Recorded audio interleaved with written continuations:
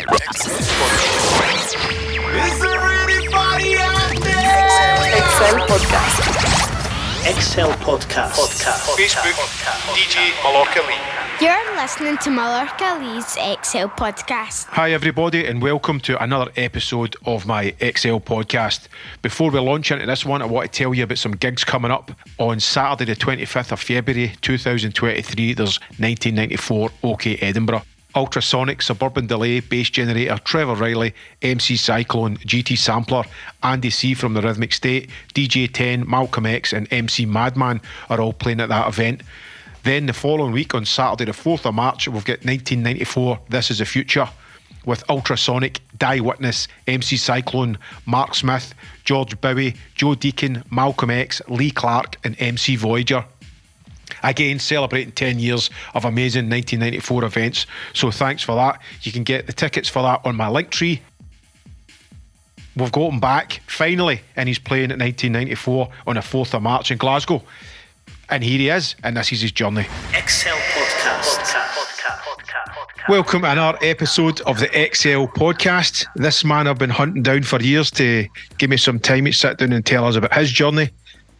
Please welcome Mark Smith. Mark, oi, where are you? Where in the world are you? I'm in my house in Leicester.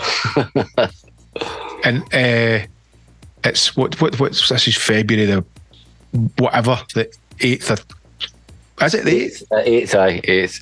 So that's I think that's the 4-year anniversary of me trying to get you to get some time to do this. I do apologise, man, but it's trying to fit stuff in, you know what I mean? No, I do appreciate it because I know you're a busy man. So we'll jump right in, and where I go with this always at the start is just going right back to the start to when you were first aware of music, or when it was kind of first, catching your attention when you're a wee guy.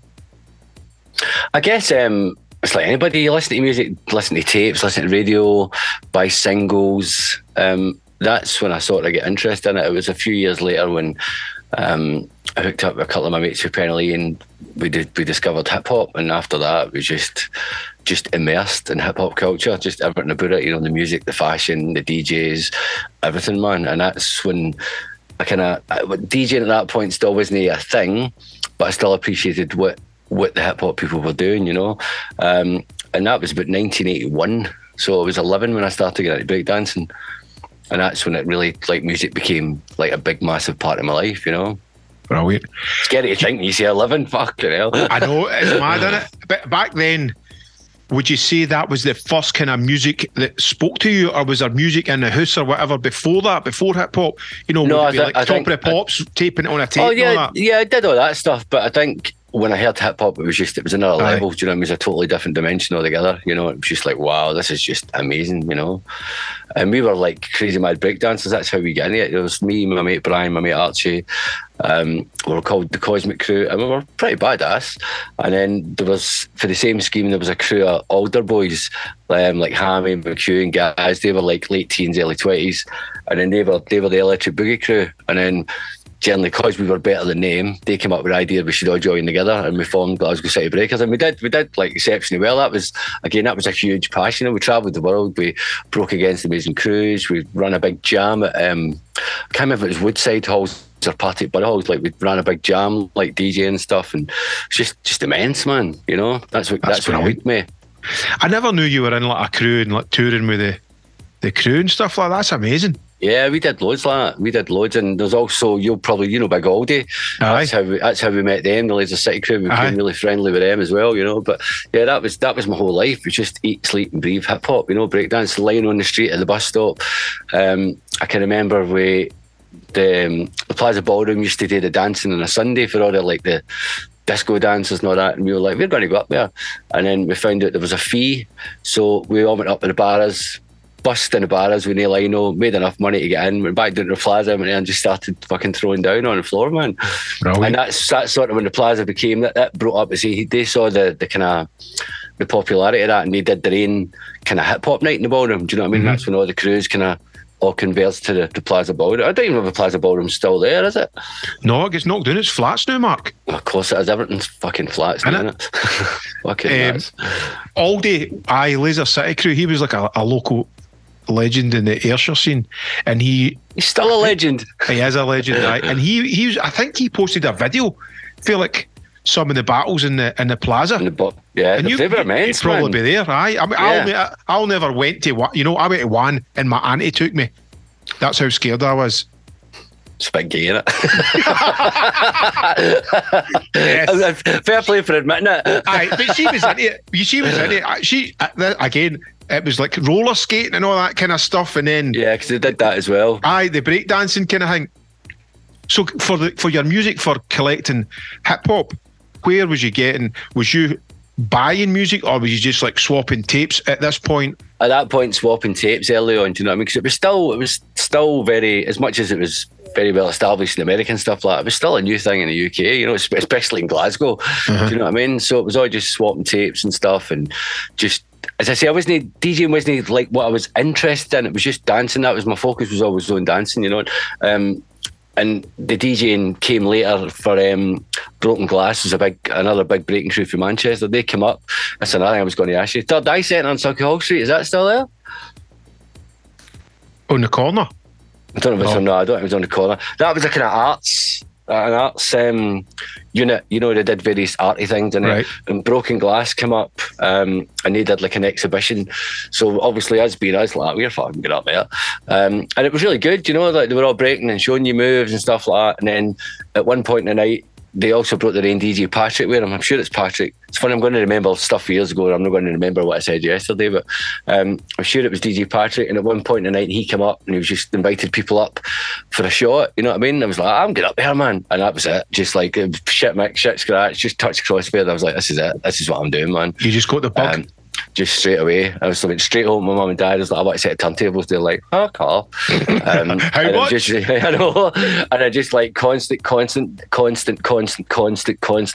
eventually I got my first set of from Tandy, realistic Lab 150 belt driven turntables and a wee Tandy mixer, and then that was it. But then the thing I'm always thankful about that is I learned to mix on a set of belt drives. You know, I could mix, scratch, chop. Like I spent about 2, 3, 4 years like practicing, learning, constant, and my focus never came off the dancing so much, but I put so much more energy into like what I was trying to do, you know.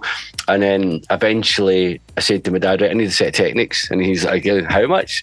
And just barrage. And then one day he came home sort of semi-half cut, and I was like, am I getting decks or what? And he's like, right, let's go on the bus. Took me on the bus up to is it Hutchison's Sounds or something? It's no, I think it's just Hope Street you come in. Is it Bigger Sounds? No. I don't know. It's the one just as you come over the bridge and go up, just across from Central Station. Right. Okay. I don't know. That's probably not. It's probably flat. Not there anymore, yeah, I know it's probably flat. And the guy, my dad was like, tell the guy what you want. I said, I need 2 Technics 1210s. And he's like, what? And I said, I need 2 Technics 1210. He's like, we've only got one in stock. So they sent me home a Technics 1210 and some shitty fucking hi-fi thing. I was like, right, I'll take it. I'll be back for the other one. And that was it. Just hooked, man. And it was just easy when you got after learning on belt drives, man. Just like got Technics, was like, this is a piece of piss, you know, compared to trying to mix on belt drives. So if you can learn on hard things first, all the easy stuff's easier after that, you know. It falls into place. Was you start to then make mixtapes up in the house and share them with your mates, and follow it when you're breaking and stuff like that, playing them in the boogie boxes? Yeah, doing all that kind of stuff, and all the mates were in, and you know, just having a jam in the house. And that's, as I say, we did the rain jam at I can't remember if it's Partick, but I'm sure it's Partick. It's a big fancy like hall, you know. We threw a jam in there, took our decks up, banging out electro tunes and all that kind of stuff. And I think there was a bit of a disaster because the lassies smashed up the lassies' toilet and flooded it, and so we never get invited back again. But yeah, it was good, man. It was just so much fun. And it was just I don't know why I sound like, no disrespect, but just a vibe, you know. It was just like it was my whole life. It was all I cared about. And from the minute I woke up to the minute I went to sleep, it was just hip hop and scratching and mixing and dancing. And you know, we did shows in the local comedy and stuff like that. And you know, we did pretty good, you know. And it was a good kind of step into just, I guess, entertainment, you know. DJing. Aye.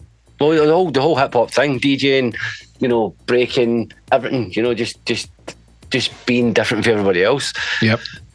It's mad how when you're at that age, the information's not as ready available as it is the new, and it's really just like word of mouth. And this guy knows about that. And if you go there, you see bits on TV. My wee mate Brian, he used to have all the videos, and that's what we used to do. We even just did away, like, in case anybody in my family, we used to dog school, go to Brian's house and watch the Rocksteady Crew and all that kind of stuff, Grandmaster Flash, and that's all we did all day, and just mimicked that as much as we could, copying their moves, practice the moves, and then we just got really, really good. I'm not sounding big headed, but we did get really, really good, It was just, it was good. It was what put me in the path of where I am today. And I guess we'll probably get into it later in the interview about what I'm really embarrassed about. There was a point that makes me really embarrassed because once it must have been about 16, one of the crew, Gordon, they used to go to the dancing, and it was the dancing. What kind of years this, Mark? What year's this? About 1986, right? 87. So I was just coming up for 17. Obviously with a fake ID, as you do. And he was like, why don't you come up to the warehouse? And the warehouse was like a dancing, but it was like the cool dancing, there was the Mardi Gras was next door, which was the Disco Betty Club. No disrespect to anybody who used to go to the Mardi Gras, but that's when the dance floor all flashed up lights and all that, and just a different kind of music. But the warehouse was kind of starting to play like some house and Detroit house and stuff like that. And then Big McEwen was like, you need to come up, it's really, really fun. So me, Brian, I don't know if Archie went or no, and I stepped into that club and I was just like, what? This is just, wow. I want to DJ here. And it was Paul the Giant that was running it at that point, playing like all sorts of, and I was just, at that point, I was just like, and this is what I'm embarrassed about. I just dropped hip hop like a hot potato. I was like, I'm not, this is it. And obviously that was just as the music was starting to, just as it was starting to filter into, What do you think? Was that basically your first experience of a club? What do you think made you just go, no, because dance music's where it's at? As far as hip hop goes, I was still. I teamed up with local rappers. I was DJing for them and hip hop clubs. So it's not that I hadn't been in a club before. Just the music just grabbed me by the nuts, and I was just like, man, this is it. This is what I need to do. And I was like, I want to DJ in here. Just the vibe was so good, and we went there for a couple of years, maybe less than a couple of years, and I'd been sending tapes to Paul MC. Try, because I immediately just changed my music policy altogether. I started buying all this house stuff and doing mixtapes with that kind of music in it. And then I stopped going for, a few months. And I'd never heard anything back from Paul at that point. And then met a mate up in the city and he was like, I've not seen you up the warehouse for. And I was like, yeah, I know, I've been taking some time out and doing some other bit. He said, I've taken on an apprentice DJ. I was like, what? You serious? He's like, yeah. And I was like, that was straight back up to the warehouse. And I was just like, and I was like 17 at this point, shy, timid, just like really kind of stand backish. But I had belief in my ability because I'd been doing hip hop for so long, and it was.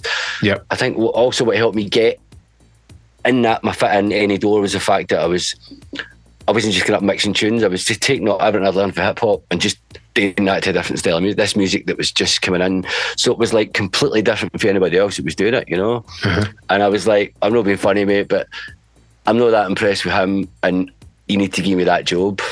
And he's like, really? And I was like, seriously, man? I was like, I'm way better than him. And I would like, maybe now I'd say that. I probably wouldn't even say that now, but as a 17-year-old, I would never have said that.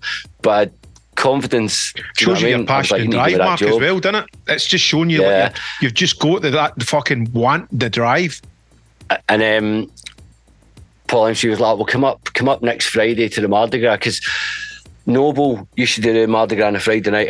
Noble used to do the warehouse on a Friday night, and Paul MC would do the Mardi Gras, and then they would swap. Paul MC would do the warehouse on a Saturday, and Noble would do the Mardi Gras. So, but again, I had a load of tunes then. Like, I had enough tunes to do a tape, you know what I mean? And Paul MC was like, right, come up to the Mardi Gras, had a chat. I went, do you listen to my tape? He's like, no, I never managed to get listened to it. And I was like, okay, but you're still giving me a shot. Cool, that's sound, man. So fair enough. And Paul's like, right, you've got my tunes, everything's there, I'll fuck off at the road so I don't make you feel under pressure or anything like that. And I just did my thing, and he came just straight up and he's like, wow. He's like, right, start the warehouse next week. Brilliant. Sweet. And that was it. And my first night in there, I was shitting myself because it was all my, half it was for all the people from my scheme. And I need to put in at this point, if it wasn't for the people of my scheme passing my mixtapes about, you know, having, and even breakdancing wise, everybody, you know, like good uns, bad uns, wrong uns, dealers, junkies, they all supported us young boys as breakers. There were always plenty of support. And when I got into DJing, again, they always massively supported that. They were passing the mixtapes about, you need to listen to this. People going into the scheme to score drugs, you need to listen to this. And obviously the word just spread, and all of a sudden the warehouse was just huge, you know. But my first night, I was literally putting my, because Paul was like, right, you going first, as you would, you know, warm-up guy. Putting my first record on, and then I would duck behind like as if I was looking for records. But I was under the decks fucking shitting myself. Do you know what I mean? And I was like, oh, my mates are here, what happens if I fuck it up? But as you just kind of, you get used to it, you get the confidence up. But yeah, the warehouse was amazing. The warehouse was like, yeah, just the start of everything, really. The start of your journey. And what kind of year was that? That was, well, I had my 18th birthday while I was DJing in the warehouse. That would have been 1987. Do you know what I mean? And what a year to start as well, you know what I mean? It's like almost like the perfect storm.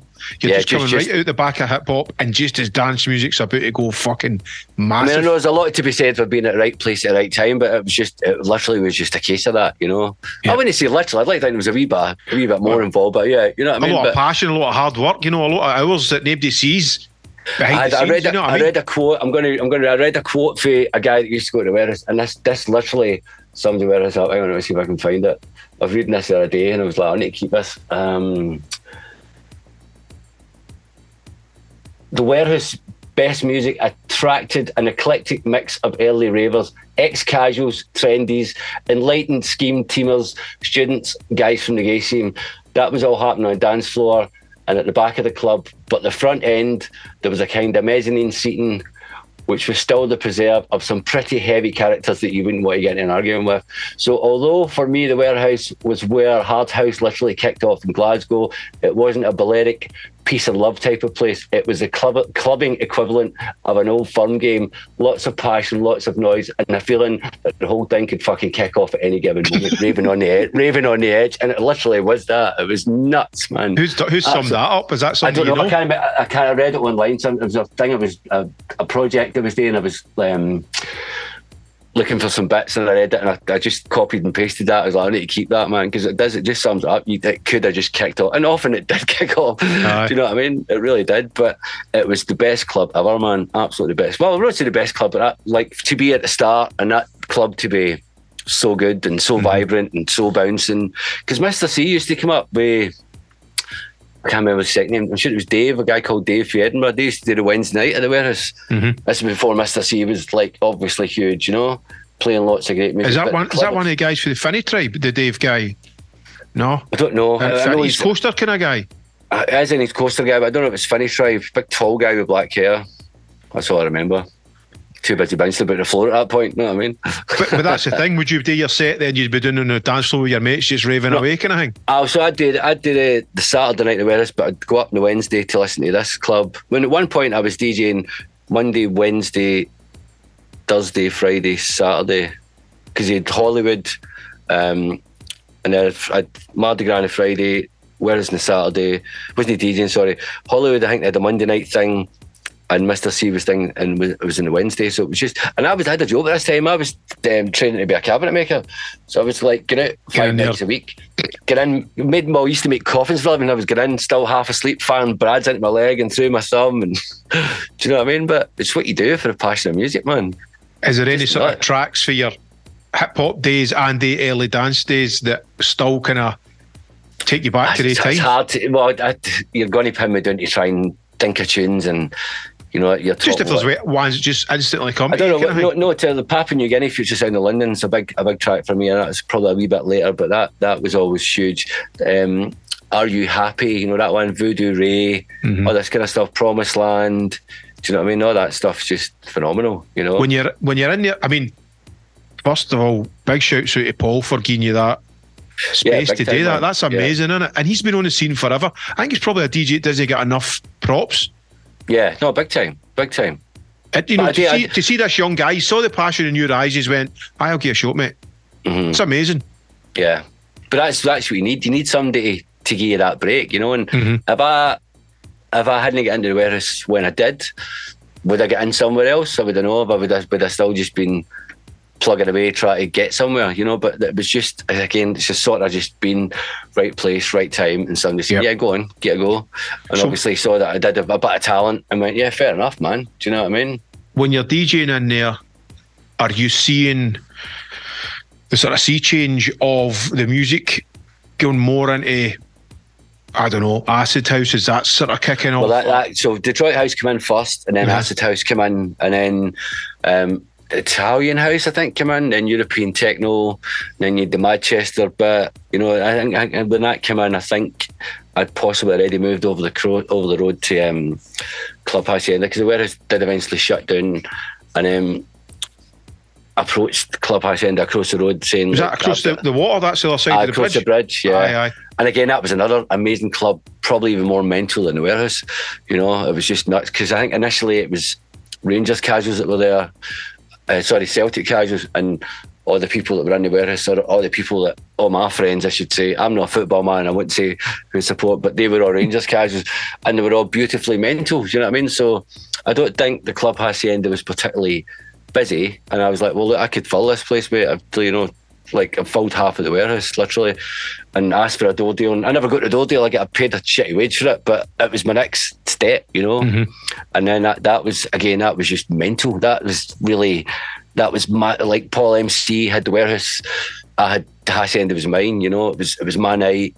I used to do from 10 o'clock at night to 11 o'clock in the morning. 10 o'clock at night to 11 o'clock at night. The boy Eggy used to run a bus through for Edinburgh, because they all used to come to the warehouse.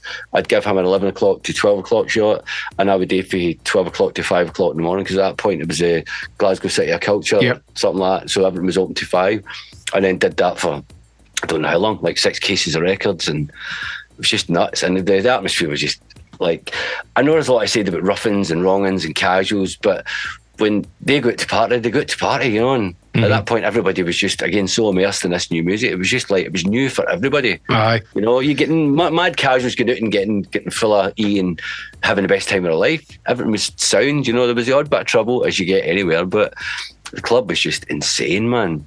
Absolutely insane. It's mad that you mentioned the European City of Culture, because I think when Glasgow got that, it really did put it on the map, didn't it? Because even guys like me and pretty much everybody else, small towns like Ayrshire and stuff like that, we were coming up to Glasgow after the Metro finished at 2, because it was like 5, 6 in the morning, the clubs. Yeah, definitely. We're finishing, and I just think, I don't know, just I kind of set a fire for, you know, like everybody. Mm-hmm. And everybody's just dance music daft. Like a rave, or an illegal rave, or at that point was an all-nighter, do you know what I mean? And you never had that in Glasgow until the City of Culture, and it couldn't have came at a better time, you know? Like the time the raving kicks in, and it's like, yeah, you can open until 5 or 6, and that's just what it became. Uh-huh. It's just insane, man. I mean, even your tapes from back then are still fucking legendary. You know, they probably spawned a million DJs in around Glasgow as well. Yeah, well, that was the tapes I'm talking about. All the Penalty crew would just like rattle on about, give everybody, you know, and like a lot of people hadn't heard the music, you know. Some people did, some didn't, but then they heard me playing the music and they heard how I played it, because one of the Penalty crew gave them it. And again, it just you know, it's not like it is now, everything's fake and try to look, so I'm as famous as hell and this is how many likes I've got and this is how many plays. It's not, back in the day it was just simple word of mouth. Aye. And then you delivered on the night as well, you know what I mean? Yeah, that's it. I listen back to some of the tapes now and I'm going, oh, cringe. Oh, friends, that's what I did. I listen back to some of my sets right now and I go, cringe. I mean, when you're in the moment, yeah, you know, obviously, a mistake's a mistake, you know what I mean? But when you're in the moment, you just get away with so much more, you know what I mean? And yeah, it's not, and again, when then you're in a cold light of day dissecting one of your old mixes or something like that, it's a totally different kind of thing. You know, you're probably a lot harder on yourself as well, because you know you're listening to every minute detail. Dissect the mix when I was like 18 or 19 year old, do you know what I mean? You know, which is madness, man. But yeah, no, the Haas was amazing. And then it went from the Haas to things like the Metro, and then the old days at Destos and Dundee with Tony Cochrane and stuff like that. And then it just, after that, just went boom. Well, look, that's what I was going to say. So you're gaining notoriety in Glasgow. You're running your kind of nights there. Was the first kind of steps other clubs in Glasgow try to book you? Was you not playing in Tin Pan Alley for a while? Am I getting mixed up? I think that was a little bit later. I'll forget my dates, but I think that was a little bit later, because I know I used to do, I don't know if the Metro was first. Sure, I played the Metro. I can remember seeing a photo recently, and I've got a big banner painted up, Metro all day and Sunday, Albert Ayr. So that was in the Haas, definitely. I started doing the Metro all day, but I say Destos and Dundee came up. I don't know if Tin Pan Alley was when I'd moved over to Heaven. I don't know. I can't remember. This is like, including the hip hop, 37 year, just dance music. I'm on the bridge of just 35 years now, innit? I mean, I was going to do a 30 year in the game album, and then missed it. And I was like, fuck, that was 2 years ago. Shit. So COVID kicked in as well, innit? So I'm working on the 35 year in the game album now. So it's trying to remember all what came where and when. It gets a bit difficult, but yeah, I try. Can you remember the sort of first time? Because for me, it was, I went to Tin Pan Alley, and it was the first time I ever seen people dancing towards the DJ. And that was a big kind of game changer for me. I remember walking down the steps and everybody's dancing facing the DJ. Is that maybe just something that stuck in my mind? Or can you imagine, or can you remember a time when, you're just DJing to a club, and then all of a sudden the club's watching you and listening to see what you're doing and all that? I think the warehouse is a bit like that, but more so the Hacienda, because you came into the Hacienda and you've got a wee doorway, and then you've got a long corridor where the bar is, and then there's a cloakroom to your left, and then you go up the steps, and that's the dance floor. There's a couple of seats to your right, like on the corridor. You go up and it's the dance floor, this wee square dance floor with the toilets there, and you've got another set of steps that go up to another bar and like a mezzanine bit, and the DJ box was up there. So all I remember is just people looking up, shouting up and just looking up, all facing you. I remember that definitely for the Haas, man. Definitely. The passion that crowd in there had was just insane. Same with the Warehouse, don't get me wrong, but I don't know, the Haas and the Warehouse both hold a very special place in my heart, Where are you buying your records from at this point as well? 23rd Precinct, that would have been. That was a go-to place? Yeah, it wasn't Billy owned at that time. Billy bought it later. I can't remember the boy's name. It was 23rd Precinct, and then Dub 2 in Howard Street. My good mate Tony used to work, I think the guy owned a guy called Scott. He used to work in there, and I ended up getting a job in Dub 2 through Tony, and ended up working in there. And then after Dub 2 shut down, Tony was like, do I open a record shop? I was like, fuck yeah. He's like, well, I'll speak to my uncle and see if he's wanting to put the investment in. And spoke to him, he's like, yeah, we'll do it. So we opened up Notorious. What year's this? Oh, fuck, don't know, you're asking. God knows. I'm probably moving on a bit. I've probably got some notes, but I'm probably moving on a bit. But still, the Metro and that was still happening. Do you know what I mean? So it would have been early 90s. Aye, because what I was going to say to you as well, obviously before the record shop thing, you're DJing and, you're doing more gigs, the old days.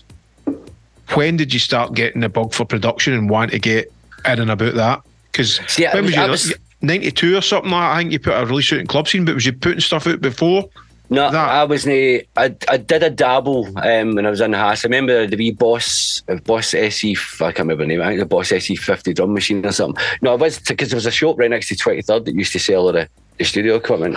Aye. But I wasn't mad into like, what I produce. Just like, I was having a dabble. I used to have a wee Yen SX1000 synth and a drum machine, and I remember I did a wee kind of thing, recorded it on a tape. I remember playing it in the Haas, and it went down really well, but it wasn't something I kind of massively pursued, I think it was after I got with Bill, I was like, fuck it, I'm just going to start, it was the next level thing. You get your management company, I know you probably talk, excuse me, you do your DJing, you get sent to a management company, your management company owns a label. It's the next logical step to start producing music, and that's when I started buying more gear and properly getting into it. So do you think it was something you wanted to do, or did Bill kind of help guide you to, this is Bill Granger for the club scene we're talking about, innit? Did he of course, kind of go, I can facilitate you to get into a studio and I think it's something you should do? Yeah, no, I think Bill definitely did, and I think I never went into the studio. I think because I knew the label was there, I think I bought a Sonic EPS 16 Plus after John Campbell, which had like 9.2 seconds of sample time on it. That was fucking more than you. I wrote so many fucking tunes on that. Do you know what I mean? I didn't know Sonic was your first thing as well, because that was just a fucking belter, a keyboard. Yeah, I've still got it sitting in the corner here. I can look at it now. Is it still fully working? With the OEX expander, it gives you the 8 outs instead of the 2. Amazing. So I've still got loads of samples that I want to pull off of that, and I've still got all my discs in a big disc thing. I'd probably no work, to be fair. They'll all be dead now, but I've got a couple after them recently for a couple of bits, but that'd be gold mine in there, man. Again, it's time, and it's just like I'm going to do that, and I've got a big cupboard full of studio gear that I've got a reminder on my phone because every day it says sell studio gear. It's just stuff that I don't use, no use for ages. I've carted that about from house move to house move to house move along with the records. I'm like, I need to get rid of that. And I can remember what kind of stuff are you thinking about selling? I've got an Akai S5000. So after my Sonic, if you want to talk music, my go-to sampler would have been an Akai S950. Yeah, S950, man. Filters on that were fucking incredible. And the time stretch and everything was just phenomenal, man. That was so good. But I've got an Akai S5000, which I don't use anymore. I've got a Emu Vintage Keys, which again, that and my B-Rack. And my Sonic were probably the mainstay of all my early tunes. Literally just the two of them. That was it. The strings after the Emu and ripping up loads of samples and then Sonic and my wee Atari. Again, with the samples, that's you probably digging back into your hip hop and just going fucking sample galore. Because you know the tunes inside it. I think nowadays everything's so over but well produced. I get that, but I wrote my best stuff when it was just sample based. When you heard something like, I'm going to rip that, I'm going to rip that, I'm going to rip that. You get a wee noise, you get a wee vocal. I mean, obviously nowadays with internet you can just get anything you want. You can find anything anywhere. Yep. But I still love sample based, just chopping bits of sample. And you think back to some of the biggest tunes back in the day, they're just everything's mostly sample based. Look at Prodigy, they were all sample based bar the strings. So I think that for me, that's again, maybe it's just because it was my thing at the time and I was there when it was all kind of happening. But yeah, that's my bag still, man. I think the Prodigy is a great example. For me, their first 2, possibly 3 albums is fucking Meat Manifesto, Radio Babylon. You know that? It's just, to me, that's just like the fucking, that's the track at the Liam's went like that. Fucking off some of that and wrote 3 albums off it. Yeah. But that's what it was like. You could hear something get torn about the samples, and then before you know it, you've got something totally new, and it's your thing. Totally, man.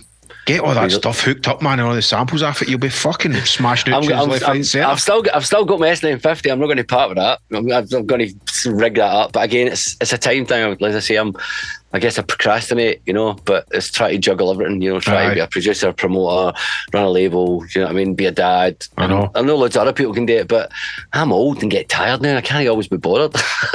No, it's not other people can do it. Everybody's struggling. They just maybe try and fucking, no flap as much and try to portray them as if I've got this handled, and then they're alone the lat. Fucking hell, man. What a day. See, I think I always perform better under pressure. I leave everything to last minute, but if I do it all too soon, I'm just thinking something's not right. Something I need to be right on the wire, man. And I get the best of myself when I'm on the wire. Do you know what I mean? Yeah. Big time. It's got just to like that. Working to a deadline rather than fucking, let's work at start the noon, and in a couple of months' time we'll go, I know what you're saying.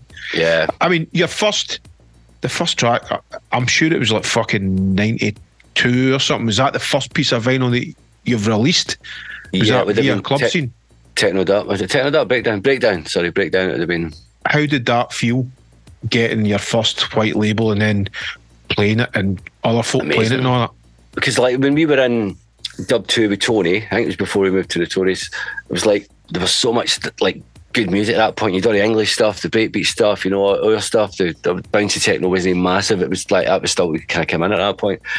So it was just like grabbing all these ideas, again, sample-based stuff, listening to loads of English tunes, thinking, well, we could make that work, do you know what I mean?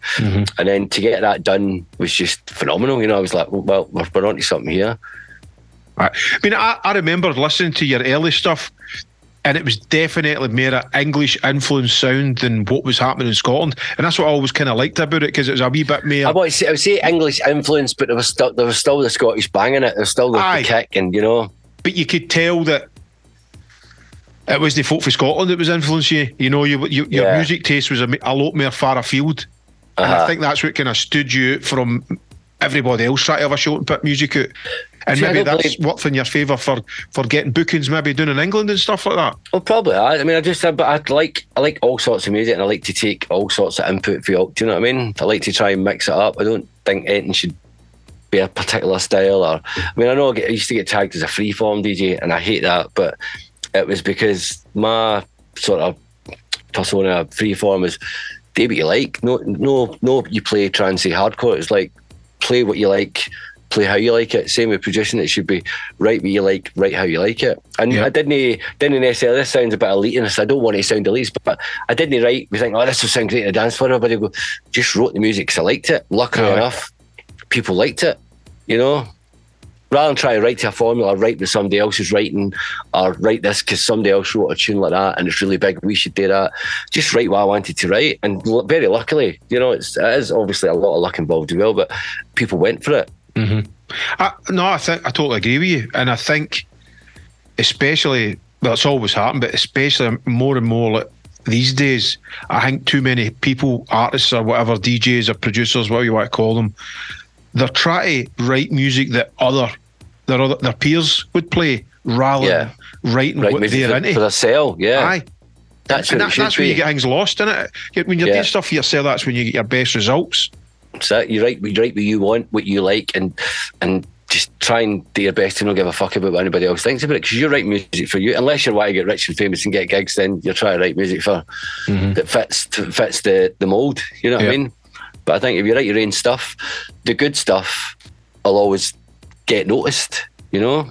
I mean, I don't know if it's as well known of that, but I would say your DJ career and then step into production influenced the majority of Glasgow DJs. Is that something you're aware of, or? Well, not until recently. You know, I mean, I know I've got loads of mates that I could remember seeing at Heaven and Haas and the Warehouse who were just mates that used to come, you know. But I mean, I know, I'm not going to mention any names in case I embarrass them or they don't want me to say it, but you know, people standing right in front of me in Heaven just watching what I'm doing, just literally watching what I'm playing, watching how I'm playing it. And then next thing, they're off doing their own thing. Don't mean stealing my style, but watch me and then go and make it their own. You know what I mean? But again, I definitely felt that your DJ style and through your mixtapes and that, it was kind of like, here's a probably an analogy. You remember when Eddie Halliwell buzzed on the scene and then all of a sudden there was a million Eddie Halliwells? Yeah. I relate that to when you've burst on the scene and then all of a sudden everybody's wanting to be Mark Smith. That's the, you know, for an outsider looking in, that's the way I kind of seen it. You know, like you've just kind of shook things up and came out, and probably because you're a sort of a local guy with a big local following, it's resonating with other Scottish people, and they're going, fucking hell, I want some of that. I'm humbled by that, yeah. I mean, obviously, I'm good pals with Davy Forbes and a few other folk, and I know just for their admiration of you, you know, how inspired they were through what you've done, you know, kick them into. The thing is, but I never set out, this is what I was thinking about, I never set out to do anything. I was just doing what I did, and I was lucky enough, and I wasn't like, I guess at 17 I was just a young shy stoner, do you know what I mean, who liked to play music and was never business minded, never, you know, if I knew... It's going to cut out here, so I need to send another link if it does. Okay, no worries. It's all right. If I knew what I knew then, I'd probably have a different mindset on how I approached my career, but I was just caring that I was getting gigs, I was getting to play some of the biggest parties. Didn't care necessarily at that point what I was getting paid. That wasn't the end. I was just like, I'm playing here, I'm playing there. I was just like, that's amazing. I never set out to break any boundaries per se. I just got gigs off the back of what I did, and obviously you're saying I'm humbled by you saying that. XL Podcast. I look at people now and it's just like fame, money, you know. And I don't wish, but you know, if I had that mindset back then, I would be more famous and have more money. But it's not why I did it, you know. And as you were asking about, like, do I realise what people think of me? It's only like a couple of years ago, I was reading quotes and stuff, and I was like, fucking hell, man. You know, I never, not that I don't know I was quite big, but I never realised to the extent what people were saying about me and thinking about me. You know, I still get that when I read it now. I'm just like, I'm still humbled and just think it's just me. Aye. You know what I mean? That's the thing. You're focused on what you're doing. It's not as if you're focused on what everybody else around you's thinking.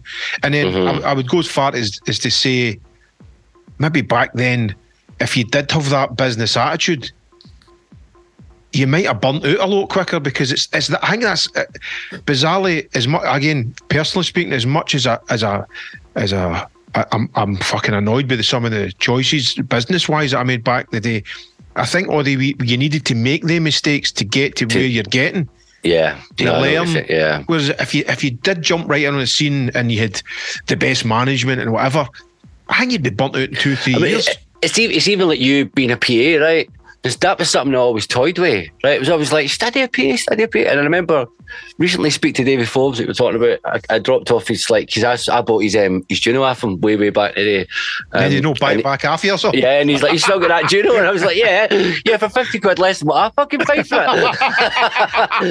But I remember chatting to him, and I was like, I was thinking, he went, fuck off, you were way too big for that. And I was like, I never saw myself like that. Never. You know what I mean? But I never... Don't tell you say that. I never the bollocks to stand up and pretend I'm playing the keyboard. Aye. Well, that's the thing. You had the integrity to go, I'm not fucking miming to that. But here's a mad thing. Until you said that, I never thought. Obviously, I think you were a DJ, and not just a punter's DJ, a DJ's DJ. So I think you were focused on the art of turntablism. Yeah, all I class myself as back then, and I still class myself as now, is I was just a fucking mad raver who loved the music, who was lucky enough to get to play the tunes. That's I still see myself. You know, you'll still see me in front of a club, listening to who's on, or having a bounce about, or going nuts, because I'm still that's what my heart is, just raving. Do you know what I mean? But I just was lucky enough to get the chance to be that guy that helped people rave. You know, I think we're all a wee bit guilty of overusing the word luck, and when use luck, what luck means, and it's thousands of hours, Mark, in your room honing your skills. That's no luck, mate. That's hard work. But it's that Scottish mentality. You go, it's just luck, you know. I'm just right. No, it's no. That's, you know, commitment, hard work. Where all your rest of your mates are fucking out smashing windies and getting up to all sorts of trouble. I think the music is put you on a path where, you know, all your passion and your energy's gone into that. That's no luck. You know, that's, you know, I don't know if it's just because at the age you're at as well, you're not thinking this is a career move, and it's just you're just channeling all your energies into something. But it wasn't really fun. It wasn't really a career back then anyway. It was like you had disco Betty DJs, you had people playing dance music. It was what they did. It wasn't like, oh, I want to be a DJ and play in a club. It wasn't necessarily a career choice. It was just something you wanted to do. Do you know what I mean? Because everybody, like, even back in the day, disco Betty DJs were considered quite cool. You know what I mean? But it wasn't something you go, I'm going to go be a DJ when I grow up. Aye. But when I heard dance music, I was like, I'm going to be a DJ. But do you not think there was that kind of stigmatism about it as well, where you were a bit of a weirdo because you were into music and stuff? Even like, I remember like hip hop and stuff like that, and just folk who were maybe more into rock and stuff like that at school and stuff. You were just like, you were the only DJ in the village. because your scheme, there was loads of talent in your scheme. There was like that Lassie's dancing, you know, there was loads. Right. There was just loads of, and as I say, all the boys, or the crew, or the wrong uns, or the good uns, everybody was just really supportive. As I say, even when we were breakers, they were always supporting. When I get into music, everybody was supporting. Obviously, the music, again, they were getting into because it was what was happening. So they were even more supportive that this young lad for the scheme was playing in this club and doing mixtapes, and, you know, we're all mates, you know. Honestly, between good uns, bad uns, wrong uns, junkies, drug addict, everybody, I can't thank, because they're the people that actually put me where I am right now. You It know, was just and a movement then for where you were brought up, kind of. Yeah, totally, man. And everybody gives Schemes a bad name, but Schemes are amazing. They're full of amazing people. Do you know? They're full of some arseholes, but most of the time they're just full of proper, down to earth, hard-working people. And like you're saying, they do get behind you, the people you grow up with, because I think, I don't know, maybe they're just so happy for you. No, I was going to say breaking out, but almost like they're living their dreams through you and all, you know what I mean? Check him out. That's one of our boys and all that. And that kind of camaraderie and fucking support, you can't fake that, man. You know, that's something that it's just real. And it's no marketed, it's no bought. That's it. And it's something like at that time when the music was all changing, it was something we were all experiencing together. No, so everybody was just in this just tidal wave of just awesomeness, you know, everybody was just loving everything was happening. Yep. You know, we're all caught up with it.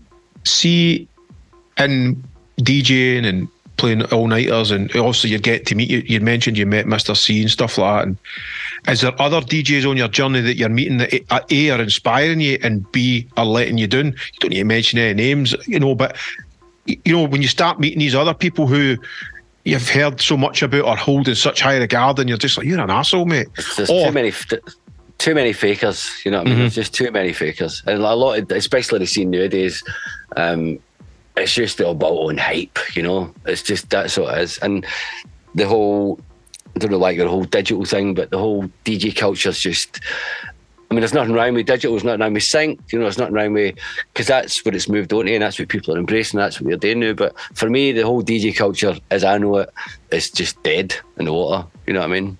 It's just people like... As in the skull of turntablism? Or? Well, no, I guess there's a skull in the modern... I'm just an old dinosaur, and I'll never change, you know? I mean, I still... People like buy control, and I'm like, well, no, I want separate decks.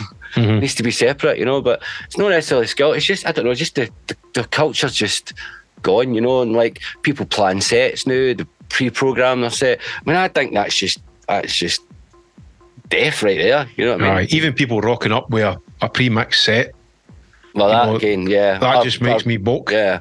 That's the whole culture's just, and that's just a fame thing, isn't it?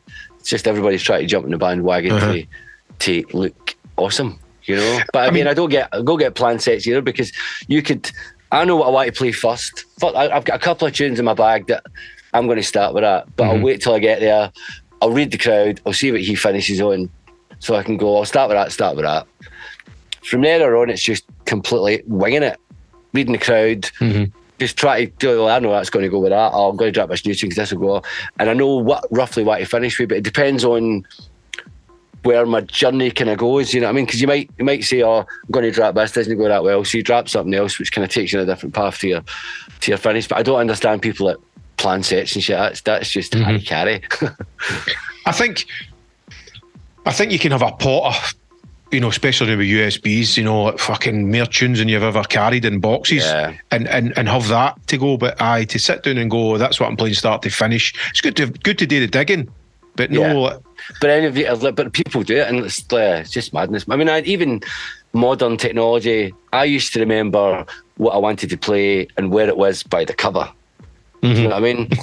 That's how I knew. That's actually nowadays everything's just so throwaway, man. And you're just looking at. I'm no dissing it.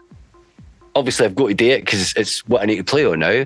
But it's not as much, no, anyway, near as much fun, you know. And I can see myself like just scrolling, like I can't fucking find it. I can't find it. You know, the track, it's running out, and I'm like, it starts with a different letter and or it's named different. I'd rather just be flicking through a book and go, that's it. You know. What about, so your career's moving, you're doing gigs, you're doing all-nighters and stuff like that, you're putting records out, your profile's growing. Is there a point in your career, mid-90s or whatever, that you're going, fucking hell, I'm doing this, I'm a you know, like, so the penny drops, you go, I'm a DJ? Or are you still thinking it's luck it's getting you by here? No, there's no. I don't think it's a case I'm thinking that. It's just like happy to be doing what I've always wanted to do. You know, I don't think there's a point where I go, fuck it, I've made it.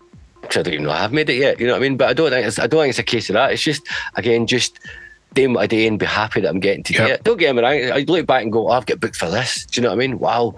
I mean, even Rez knocked me back. I tell you, I was in Dub 2 at the time. And they tried to book me, and I couldn't do it for some. I was like, oh, sorry, I can't do it.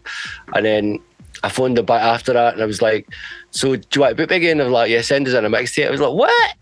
Like, you tried to book me fucking 6 months ago. And then we'll sort something out. But even getting, because I think Red started in the Barrowlands, if I remember right. Their first gig was in the Barrowlands. Was it no doing? It was obviously a Newcastle hang first at the Mayfair. I mean, up when it came to Scotland. I can't even remember it being at the Barras. I think because that was the one I couldn't do. Oh no, that was the one I tried to get on. I can't remember. I'm sure it was at the Barrowlands. Again, that was a great venue. That's still there, isn't it? Aye. That's no flat shit. But there's flats all around about it, and I've been threatening to knock it down. But that's still the Barras is the Barras, and it's just. For a rave to a fucking again, the Barras has helped my career. Already pirated tapes. Do you know what I mean? Yep. People been able to buy stuff, and yeah, just the Barras was another machine, fundamental machine, and just spreading the word. You know, that word of mouth, which is so important. So, what was the kind of first big kind of all nighters or gigs that you've just like Rez, like obviously Rez at Ingliston. I remember that was a big one you wanted to do, but was there one that you've just went, holy fuck? I don't know. There was a few. I think some of them. Earthquaker and all that kind of shit. Yeah, and I did a gig in Vienna called it's called Gasometer. I did this with Scott. Scott was on the same lineup, and it was an actual. You know the big blue things at the side of the fucking M8, the hoods of gas, the big blue things. It was a brick one of them. That was the venue. And the flare was, I'm showing you the flare, but obviously people on the radio can't. But the flare was domed, do you know what I mean? Because it was like, and then the stages were 2 trucks parked on 2 big lumps of wood to level them out. And I can remember I had a really early set, and I was like, oh, Scott, come on, do you want to like do half and half? He's like, no, we'll work it out. No. And I was like, I didn't really look as if there was that many people here. I was raging, man. 2 records in. And obviously the people were there, they were just all mulling about outside. The place just went boom. And I was just like, what? Wow. It was amazing. I was just like, oh my God. It was incredible, man. And I was like, yeah, Scott, you're all right. You can keep your set. And was that a gig, your first gig abroad or one of your first gigs abroad? It might have been one of my first gigs abroad. I can't actually remember. The guy actually booked me. He came over for Vienna to Glasgow, came to the record shop. He'd heard me through club scene and stuff. He's like, what to book you for? I don't know if it was the first gig, yeah. It was the second gig, because I played for him a few times. But he's even on the cover of Pump Up the Noise, I think it might be. He's one of the guys in the back cover. So I was like, let's take a photo, we'll put you on the cover. He's like, no, you won't. I was like, I fucking will. And I did. I think Big Jason for the shops got his knackers out covering on my record as well, I remember right. Things you do back then. But yeah, no, that gig, I don't know if it's a gig that my memory's not the best. I don't know, can he actually think or really want to play that and getting booked for it? I mean, it's just roll with it, you know what I mean? Mm-hmm. I mean, I did World Party there in England, which was incredible. Did gigs in Australia like yourself, which are incredible. I mean, everywhere's got its own vibe, you know what I mean? Yeah. I would say, but different crowds, different tunes go off to different crowds. You know, I can remember first playing in Australia and I was shitting myself because I really don't know what I'm fucking playing. Really don't know what the crowd's going to be like. Just I would crap myself on flight. But when I got there, just did what I did and it went. Obviously, because I think what people don't realise is, especially old times, people book you for not just who you are, but what you do. You know, it's not just nowadays they book you for I don't know what you play. Do you know what I mean? Some people think they've got to play all the big tunes all the time. I used to shy away from playing the big tunes. I was always B-side guy. Like, that tune's well better. That's why I like, again, you're saying playing a bit different. I always played loads of the B-side stuff rather than the stuff A-side. Folk are scared to play. Yeah, just because somebody else got to play that, so I'll play this. But some of the B-side stuff is better than the A-side. You know, it's just your personal taste, isn't it? It's just your personal taste. Did you do it where you would hide the labels or? All the time. Aye. All the time. Scrub them out, stick a white label on myself. Yeah, big time, man. I mean, I was lucky enough to get a copy. No, I think somebody nicked it actually. Somebody did nick it. No, somebody did. It was Enjoy Anthem. Mm-hmm. And the guy that used to do the Friday Night in Hacienda had it. And I was like, because I remember singing it in fucking Twitter. Like, we don't know it, how you do. Like, hey, you try. And I don't know it. And then one of my mates was like, he's got that tune, he's playing that tune, because we used to go to the house on a Friday, just go for a party, you know, or the crew, and then one of the crew connected to me. That's how I first got it. I was like, no, I can't take that. Put that back, then you shake it. Put it I know. back. Enjoy Anthem, I'm fucking having it. But that was a white label he had. How did he go to it? I don't fucking know, but... And back then, records stayed in your bag a lot longer, didn't they? Because it was like... And people would come to see you because of the records you had in your bag, which is... I don't think anybody could fucking comprehend that now. Music's so throwaway now. Throwaway. I mean, you can spend fucking months writing a tune and it gets hammered for 2 weeks and then they're on to the next one. Because there's that many DJs and producers. And I'm not saying it's easy. It's just easier to produce now than what it was for us back in the day, you know. Yep. And we had less to look up to or look to or grab ideas for or find out technology-wise. Everybody's a fucking producer now. Do you know what I mean? There's so much stuff online. You know, even so many packs. Even on how to work gear, it was almost like it was a grapevine. I heard such and such is doing that, and this is how you do that. Actually, bizarrely, I'm going to say, I maybe be getting mixed up, but I'm sure it was you that fucking told me how to normalise your samples on an S950, because I actually never knew that you could, there was such thing as normalisation. Maybe I'm getting mixed up, but it was like wee mad things like that. No, and just in normalising your samples made them sound fucking louder. But that was all word of mouth, wasn't it? That's what I'm saying. It wasn't internet. It was like, somebody said, how do you fucking blah, blah, blah, or do you know how to normalise? And you're, what? You just fucking do this and this. Silly things like that. You know, that's how you got your information. One of my go-tos regularly was Andy Haldane for his studio. I was just like, dude, how do I do this? I've heard this in a tune. I don't know how to do it. You know, I do that. I'm like, oh, cool. And that's how you learn, you know? Yep. I remember working in Andy's studio, and you had done, I don't even know what track it was, but you had the Amen break on one of your tracks. And I was like, how the fuck do you know with the cuts and the snare rolls? And he's like, I can't tell you, Mark, he'd kill me. And it was that, all the wee secrets, everybody kept it, sounds on keyboards and that. I don't tell any company you get a sound for it. And I remember it was, because it was even with the snare chops and all that kind of stuff. I was like, fucking hell, man, that's amazing. How do you do that? And he's like, I can't tell you. That's probably your remix, probably your remix thing, mate, I used that on. Do You Believe in Love? Aye. No, but it was before that, because you had, I think it was one of your name tracks, and you were using the Amen break, which to this day still I think fucking sounds, that break alone just, but it was, you chopped it all up and everything, and I was going, fucking hell, man, how do you, obviously now you know how to do it, but at the time hearing it and going, how the fuck does he do that? It was brilliant, man. Awesome.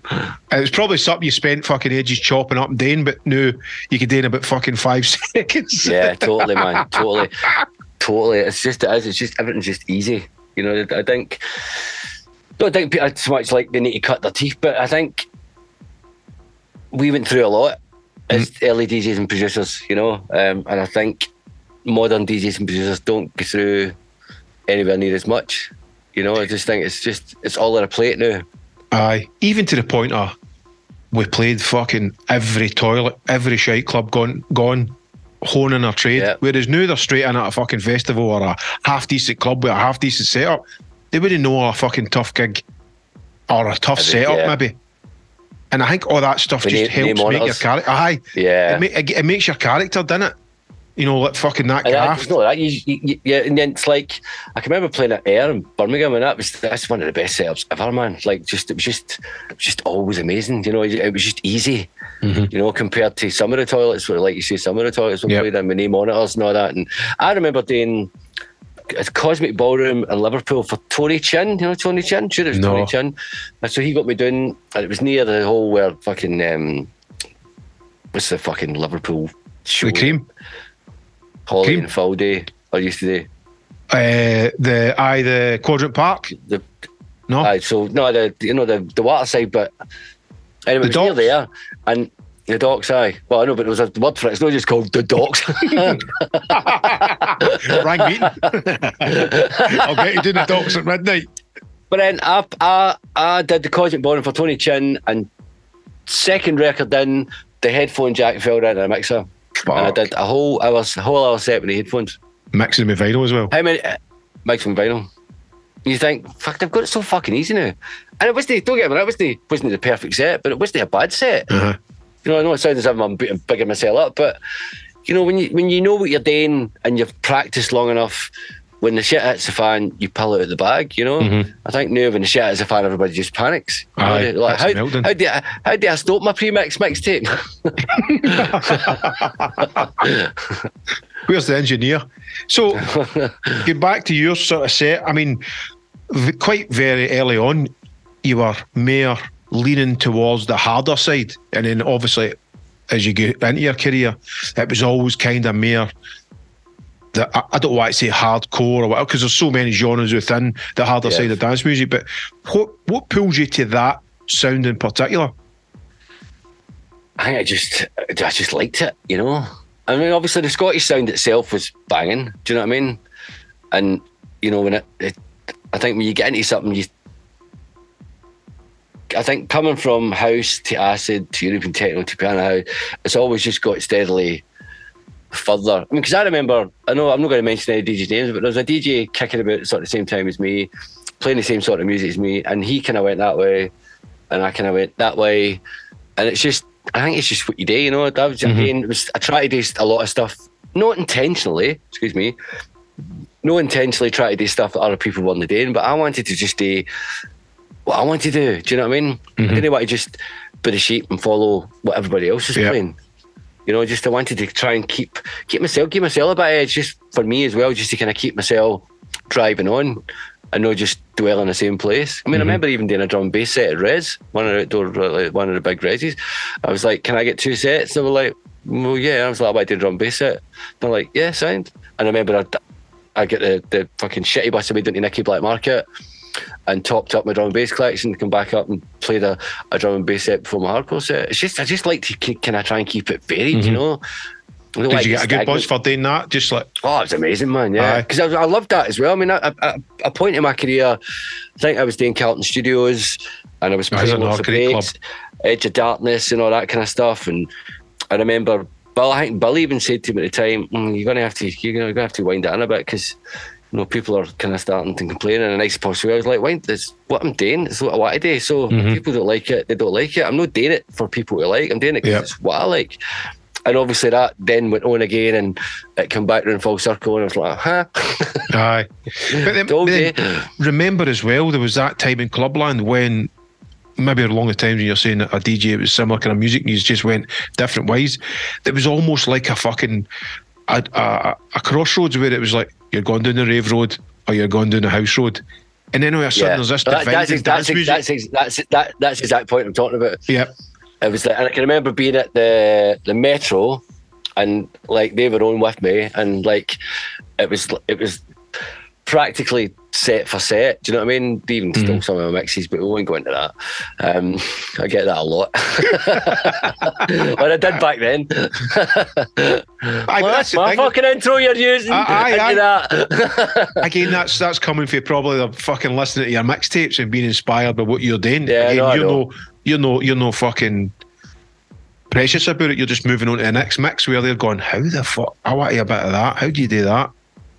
But that, I remember that divide, and it was a horrible feeling because it was almost like the house crowd looked down on the sort of ravers, and I just remember thinking, you know, how fucking dare you? You know what I mean? We're all coming for the same kind of place. Thing, and that love and togetherness is now getting broke up with pretentiousness and fucking high.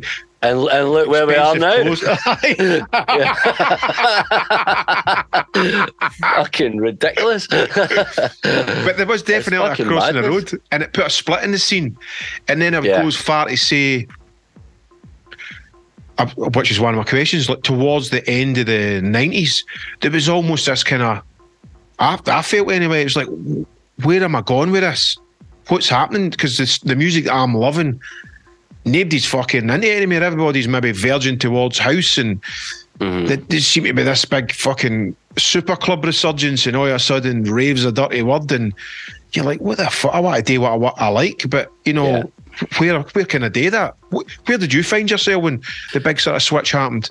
I think by that point I was doing quite a lot of work down in South, so kind of by the time it kind of died a death in Scotland per se. I'd already made a name for myself. I mean, I had to break England twice, to be honest. And I remember I'd made a name for myself in England because obviously coming from a Scottish name and got the in and everybody liked it. And then I think the late 90s, early 2000s, it all died a death again. And then by the time I come back, it was a whole new bunch of people, and so I had to sort of re-break it and like carve my name in again. Like, I'm Mark Smith and I played in here, you know.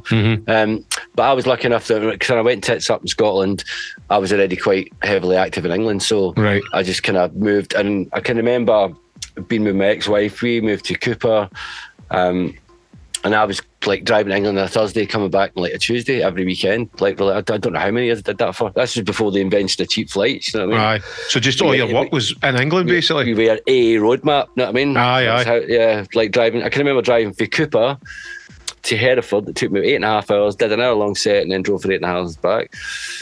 Just nuts. But that's like that's where I was kind of lucky because I was already sort of my feet in the door in the English scene. So, well, that's good. You're still keeping busy. And then, again, did you get to a point in your career? Because I think everybody that I've spoke to, again, it's like another crossroads. You kind of feel like your time's up or you've had enough. Was you ever nearly thrown in the towel or anything like that? I've thought about throwing in the towel loads, but no for the reason of I think I've had enough or I'm too old for it. It's more... I like to call it politics, not politics, politics. I think there's just so much, and I know everybody says, "Oh, your scene's better and my scene's better," but there's fucking shit in every fucking scene, you know. I mean, we get shit for the other scenes, but there's shit going on, and it's just I've just managed to manoeuvre myself through and head down, do what I do. But when you start to get caught up in that shit, or people start to try to get into that shit, and I'm just like, I can't deal with this, man. It's like I love my job, I love what I do. Don't make it hard work. Do you know what I mean? I want to go out, party, play my tunes, make people dance. Don't start dragging. And that's a few times I'm just like, I really can't be dealing with this anymore. It's no why I signed up to play music. You know, it's no why I get involved in music. I just want to play music. And that's, well, I'd say probably counting more than 10 hands the amount of times I really want to do this, to be involved with these people anyway. Don't get me wrong, there's a lot of really nice people in the rave scene. There's a lot of really great promoters. But in the flip of that, in any other scene as well, there's a lot of really idiot people in the rave scene. There's a lot of really idiot promoters, and you know, you need to deal with that, or you need to fight with that, or you need to manoeuvre that, and it's just like, again, it's all just ego and fame, you know. It's just money. Just fucking a wee speed bump with fucking banging heads with somebody or whatever. But what about you'll probably have seen, like you said, you broke the English scene twice. The resurgence of the old school thing about that. How did you feel when that first came about, and when did you? Can you remember when the old school thing? In Scotland, you're talking about? Aye, or just for if it happened in England first, or I remember doing some old school like bouncy techno sets for HTID and Uproar and stuff like that. But no, initially I liked it. I loved it, in fact, because it was getting to get back to, you know, my kind of Scottish vibe. But then there was a time when I was just like, getting a bit sick of this. But don't get me wrong, I don't know if it was just a point in my life or other things going on, I don't know, but I was just like, good people are, do you might play an old school set? And I'm like, there's so much amazing new music about, there's so many great artists writing so much good stuff. Why don't you just let me do my thing? Like, I'm playing new. So what I used to do was start with a bit of old school and then just flow into the stuff that I'm now playing, and it always goes off. Do you know what I mean? I don't mean because I'm playing, I just mean like the music's good and it always goes off. It's just a case of have a bit of that, have a bit of that, now have a bit of this, and you can see, and no one goes, oh, it's no old school, and leaves. You know, everybody likes it, and that's kind of started to kind of come good now, you know. But I do love old school, man. Proper love old school. And the thing is, it's like, it's hard as well because people will say, oh, can you play an old school set? And I'm like, well, I've sort of been DJing since 1987, so what are you classing as old school here? What period? What res set? I'm like, well, okay, well, you need to tell me that. Do you know what I mean? Because if I went and come up with Rich in Paradise and or DJH and Steffi and clear the dance floor, you know? I think the initial, well, for me anyway, like I never wanted to do old school because I never wanted to have that thing of looking backwards to go forwards. And then I think the first, must have been a Back to the Future or something like that. I ended up agreeing today. I was actually feeling sick to my stomach, going, am I doing the right thing? And then I did the gig and it was like fucking amazing. I was like, this is brilliant, man. And then you try and encompass everything into it. there was a point where I thought, well, what's the point? Do you know what I mean? What's the point of playing old stuff? Yeah, it's like, we've had that. It's been amazing. We're not going to move forward by keep playing the same old stuff. But then you've also got to realise that some people don't like the new stuff. Some people only like the old. That was their time. That's when they had the most amount of fun. That's when their memories were made. So, in the nicest possible way, that's what they want to fucking listen to. So you've got to give them that, you know? But equally, all the old stuff, it's frightening how much that's inspiring all the new producers these days. You know, like, you even feel like techno to, I would imagine, hardcore. They're pulling influences from all the old stuff. You think dance music in itself is just built on plagiarism, you know, like house pulled influences from somewhere, do you know what I mean? And then techno pulled its influence, because it's just something else you can go, well, I like that and it's quite popular, so I'm going to have a bit of that and I'm going to add it to this. You know, that it's just built on plagiarism. Dance music, it's just a big beautiful lie. But it's amazing. Do you know what I mean? And the music, it's a great lie. The music that the lie creates is fucking astounding, you know? And we're all part of that lie. Let's not kid ourselves. That's a fucking peach. That sums it right up, doesn't it? But it's just like everybody takes a bit of everything and somebody gives up this brand new sound. You're like, oh, it's not really a brand new sound. I heard a bit of that melody and that sound for 15 years ago, but you've really made it work. Do you know what I mean? Well done. But don't say, oh, started a new thing. Well, no, dance music's no new. It's never going to be new. You know, everything that starts again, or like when hardstyle started, it all comes for something else that's already been done. They'll add a new sound, not even just anything. They'll add a new sound, they'll change the kick, they'll go in a different direction, but it's all based on something that's already been done, you know? And that's what dance music, and that's why it's so good. You could probably argue that's music in general, because even listening to bands, guitar bands, and have we pretty much done everything there is in music? Where we are, like you're saying, we're just regurgitating and putting a twist on the same old ideas. Well, they say there's only even more than even guitar bands, but there's only so many chords you can play. Do you know what I mean? And there's so many configurations of the chords you can play, and then you're going to be playing them again. You know, there's I think. Well, dance music, it's only one note. One note. But you know what? Some of the best stuff that I loved and some of the best stuff that I've written, it's been. The simplest. It wasn't simple at the time, but you look back now and how you produce and how you've got all this stuff and all this equipment. But I've listened to some records recently and I was like, fuck, that's one fucking sample that I used in it. I've pitched it up, I've pitched it down, I've changed it to a different key, and I've just went back to the sample again. But it fucking works. Do you know what I mean? And they always say in any dance music, well, anything simple is best. You know, sometimes you can overcomplicate things. But then you listen to, I'm really guilty of listening to Radio 1, and people go, what'd you listen to Radio 1 for?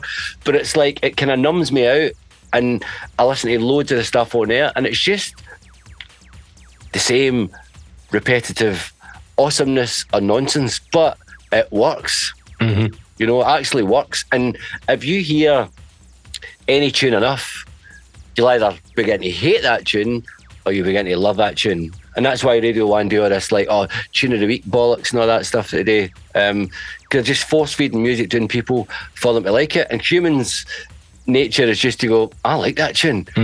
Because they've heard it so many times, the melody sticks in their head, they're singing the words, or they're like, I fucking hate that tune. Do you know what I mean? Turn that off. But it's just that gamble. How many people are going to like it? How many people are going to not like it? It is just repetitive.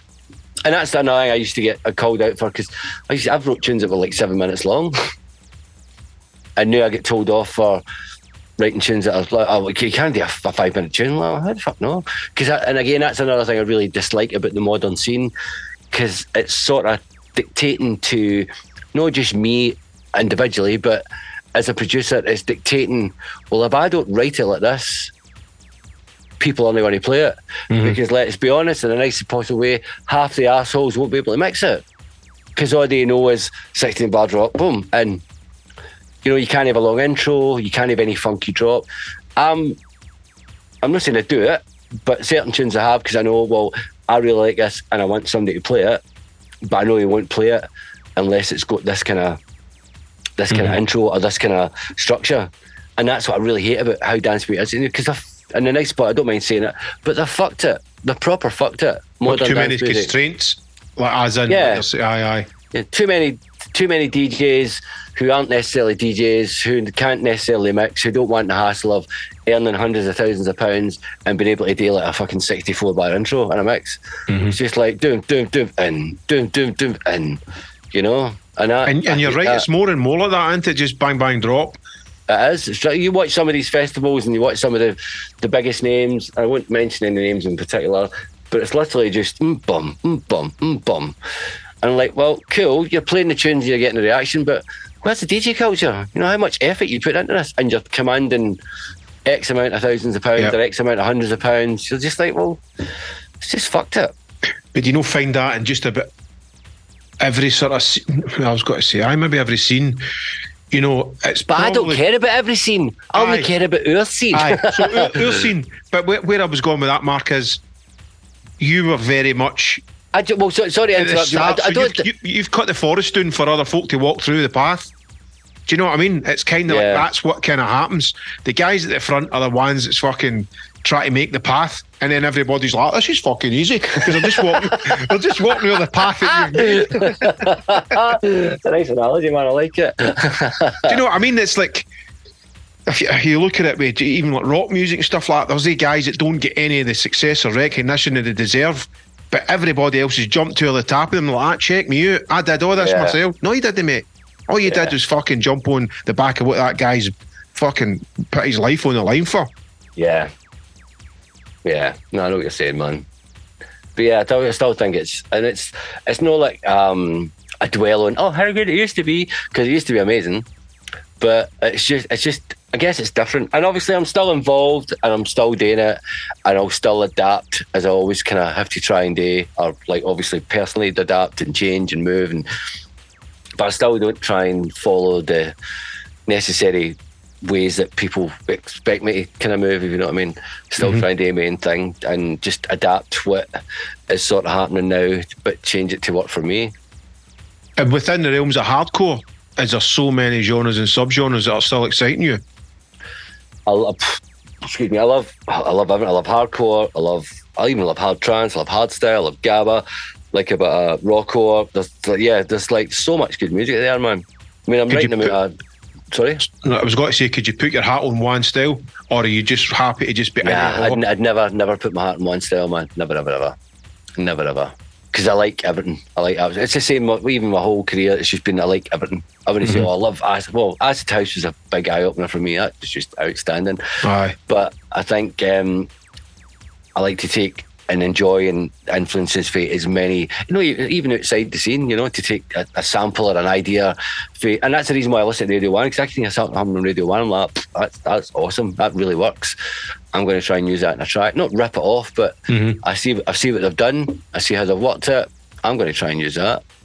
And even when I write my hardcore now, it's the same. I'm writing it for taking a bit of raw style, a bit of Gabba, a bit of hard style, a little bit of cheesy melody, a little bit of trancey melody, and just mash it all together. And I'm back to kind of like just try to chop everything up, like keep it moving, keep it fresh. Yeah, well, just like for a break, a drop, a different kick, a different layer, even a different kick straight after that, a nice drum and bass drop, a side trance drop, a different kick again. Just keep the gears dropping. Do you know what I mean? Like just keep dropping the gear, just lift it. That's what I try and do. I might not always manage it, but that's what I try and do. Brilliant. I try my best. Sorry, Dad. It's just about to cut out. I'll send you one more link and we'll wrap it up. But this has been mega, man. Just fucking shooting the breeze with you. No, it's been awesome, mate. I'm sorry it took so long, mate. It wasn't like I was avoiding you. And like I said to you the other day, just busy, there's man. Loads of other people have said, we do a podcast. I'm like, yeah, but I promised my one about 12 years ago. So let me do his first. So, but yeah, no, it's been good, man. And we should do another one. Let me in an article here. Excel Podcast. I think it's wicked how you're still as enthusiastic and still try to get the best out of all the genres and sort of push forward. I'm kind of at a stage where I'm kind of happy with enjoying the old school scene again. But and for me, like when I want to do new stuff, it's more just a selfish indulgence. No, I'm not Guilty really. pleasure. I don't feel like I'm not chasing things anymore. I'm just kind of happy to do, like, you know, like you said earlier, Acid House blew your mind. You know, it blew my mind, and like I write Acid House music, and I know nobody's playing it, or like 5 folk will play it, and it's not going to get me any gigs. But it's just like, I fucking love doing it, man. Yeah. I would have loved to have made it and knew how to make it back then. Then it was difficult back then. Jesus, Aye. You could try to fucking know what the fucking machines were and everything. You're just like, what? Yeah. I mean, I still even try and encompass old school vibes into my current music. Do you know what I mean? Mm-hmm. I mean, I'd probably, for the album, so like at the moment, I wanted to do a 30 Years in the Game album, and I've kind of know caught it in time, so I'm going to do a 35. But even for that, it'll be sort of like my first club scene album, which was a bit of everything. Mm-hmm. You know, it's going to have hardstyle on it, it's going to have a bit of cheese, it's going to have gabba, it's going to have a bit of psytrance, a bit of drum and bass. You know what I mean? Just encompass all the stuff that I like. I mean, I know as album sales might go, people are, what's she writing that for? We like hardcore, but I'm, again, being not elitist, but selfish, I'm doing this album. Again, this is when I should be, well, part of the album will be old school, like hopefully all the old school back catalogue, and then the new album will be just everything that I'm up to right now, you know? That's a wicked way of putting it all together. Because then you've got your kind of history, and then all your new stuff we get new. And I think an artist album should be a bit of everything, because that is an artist album. It's not just a collection of fucking hits. It's like an artist album. You got your old school one, would be like, say, CD1 or whatever, or CD2, then your new stuff we get new. And there's no point in doing it all the same. It's got to be like a reflection of what you're into. Yeah. So definitely, man. So there's going to be a bit of everything, but still working on that just now. I've probably got about 7 or 8 tracks in the bag, 3 or 4 projects kind of half done. But again, it's a time thing. I'm murdered. Like, I don't get as much time to just sit in my studio, as what I used to. Because life kind of takes over sometimes, you know what I mean? And got to prioritise things. And I was starting this album because I did the Club Scene album. I don't even know when that came out, to be honest. I should have looked at that. And then I did my Notorious by Nature album, which was all the stuff that I was writing on my Notorious label and some of the old school bits, earlier bits. This album, again, is going to be even older bits, like loads of my Club Scene bits, you know what I mean? Probably every track I've ever done. Wow. I'm looking at, and then obviously an upfront new album or the stuff that I'm doing now. I mean, people like it, people don't almost like it. Like but an anthology type fucking thing. But this is me and this is what I do. And if you like it, you don't like it, you don't like it. But I'm not necessarily writing it for you or to make money. I'm writing it because it's what I want to do. You know, that's the attitude to take, man, and I totally agree with you. But I'm skint. Well, that's the fucking balance. That's the rub in it, because then you could sit down and you go, right, I've got a fucking day in the studio. Here we go. And then the door chaps and the phone goes and real life goes, no, you're out here. And you're just like, fuck. It's just so, it's almost like time's even more scarce the older you get. Well, I think it's definitely a case of that, because I can remember all I used to do was just sit in my studio for morning and night. That was all I did. I can remember when Bonkers started, I was doing like 2 or 3 tunes each album for them, different styles, and that was all I did. It was just like constant. And as time goes on, you know, constraints get put on you, life happens, and all of a sudden, because I did my, I want to say 4 years ago, it might even be longer than that, I did my Notorious by Nature album, and that album was meant to come. This new album is meant to come directly after that. We're 4 or 5 years later. I think it might even be 7 years, something ridiculous. I'm thinking, that's fucking 7. I remember looking at it, like, it's been 7 fucking years since that album. Then you get my figure out. Aye. You know what I mean? But this doesn't happen. It can only happen when it's fucking happening, innit? I mean, it'd be great to try and fucking just go, right, here's a month or whatever, I'm sitting down and I'm doing this, but that's not good for you either, I don't think. Because if you, back in the day, I don't mean I had more passion, but I was like, everything was all happening, it was all good. I think sometimes if you take a little bit of a step back, it's better for your productiveness, you know, it's better for your creativity. If you're trying to hammer out 10 tracks in a month or 5 tracks in a month, you're going to maybe get one good track, couple of fillers, and the rest of them are going to be shit, because you're not putting your proper effort in it. I think sometimes you need to just, because I'll write a track, I'll get to near the end, I'll take it, I'll listen to the car, I'll listen to the car again, I'll listen to somewhere else, I'll listen to a CD player, and every time I listen to it, I'm like, oh, I need to try that bit, be better like that bit. And I end up getting back, and I'm really pernickety, man, proper pernickety. I can't just, a track's never finished for me. Do you know what I mean? Even the point it's finished. Always go back to it, innit? Yeah, and it's just always the same, and I'm so pernickety with obviously, fills and edits, and all these things take time, and it's like I don't always have the time just to sit down and do that. And you need to get a kind of a feeling. You can't just go, oh, I'm going to do 2 hours in the studio tonight, because by the time you actually get going, you're like, 2 hours, I don't need to go now. I've got stuff to do. Do you know what I mean? You need that flow. Yeah, and then you need fucking nobody chatting the door or ringing your fucking phone. Yeah, with Dad, some fucking Dad. Change this light bulb. What? It's hard to get the balance. I think I totally agree with you, but I think it's great to know that you've got plans for this 35-year anniversary album. Well, things are good. I mean, I've got the Bonkers show on the go now, which is awesome. Because the Bonkers thing was huge. You wouldn't have even spoke about that, man. Yeah, that's obviously that's back in the go. I've got a residency on the station in Beat 106. Again, that's another thing I struggle to do. You talk about living life in the wild. Trying to sort music for that is right up to the wild. It's just I need to get this done until I need to get it done, and then I need to get it done. And is that again new music that you're finding for these shows, or is it? Well, a bit of both. I've done some old school shows. I did a big old school show for the 90s Fest thing. I've done a couple of old school shows myself. Sometimes I'll feature a guest mix if I can pull one in. There's going to be a couple featured from my event that I did in January, the birthday. Another thing you've not mentioned, thanks, you're rubbish. But it's so hard to get that win. I mean, there you go. As we spoke about as being a promoter and all that, your birthday stomps and stuff, and how they ended up becoming almost a yearly thing just because of the success of them. Yeah, it's an institution now, man. It's mental. Well, I mean, maybe I'll get an invite to one of them. You never know, Oh, you'll get an invite. You might not be playing. I've not been playing. But they've been running since 2011. I'll play as fast as I possibly can, Mark. I'll play at 140. Sorry, mate. No, it's not happening. No, but to be honest, mate, I think the only reason I've no booked you is your fees way at the park for me. no, for you, man. I remember that. I remember that between mates. I'll take your mates rates, and a helicopter. Brilliant. No, but I mean that's that. Like you're saying, that's becoming an institution, and that's something again.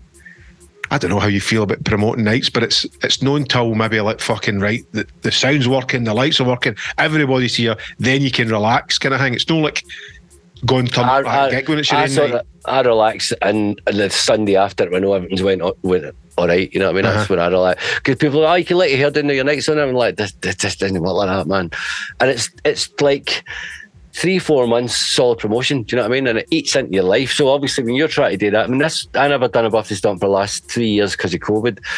So the first one was in 2011, and it was a one-half event for my birthday party. I won't say an age. 21st. Everybody knows I'm old as hell anyway, but yeah, old AF. And it was just a one-off party. And it went amazingly well. And I was like, cool sound. And I was like, you need to do another one. I was like, well, no, it was just a birthday party. And I was like, actually, you know what? I might do another one.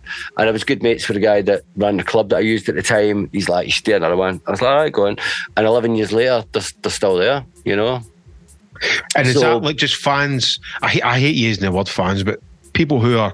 What, only fans? Aye. But is that...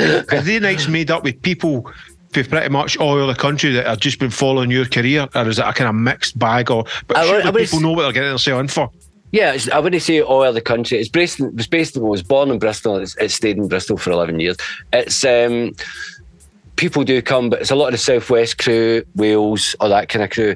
A lot of them are the ones that used to come to the first ones, and I see the same faces every year. I see people that don't go out, but that stomps on. I see it at the stomp. It's just it's a party. You know what I mean? It's obviously it's a rave, but it's not a rave mentality. It's just a party. People come and meet up with old friends and all that as well, I'd imagine, One of the MCs said the other week, he says, I couldn't walk 3 steps without seeing somebody that I knew. Do you know what I mean? He says, literally, and they stay for the whole night. I would say 99.9% of the acts that I book come for the part. Well, even if it's like they'll come for an hour before the set, but they'll stay the rest of the night. Everybody stays, and that's the vibe. It's just it's like a social. Do you know what I mean? But it's a rave. It's real. I think that's why it's sort of successful. It's no billed as a rave. It's billed as a birthday stomp.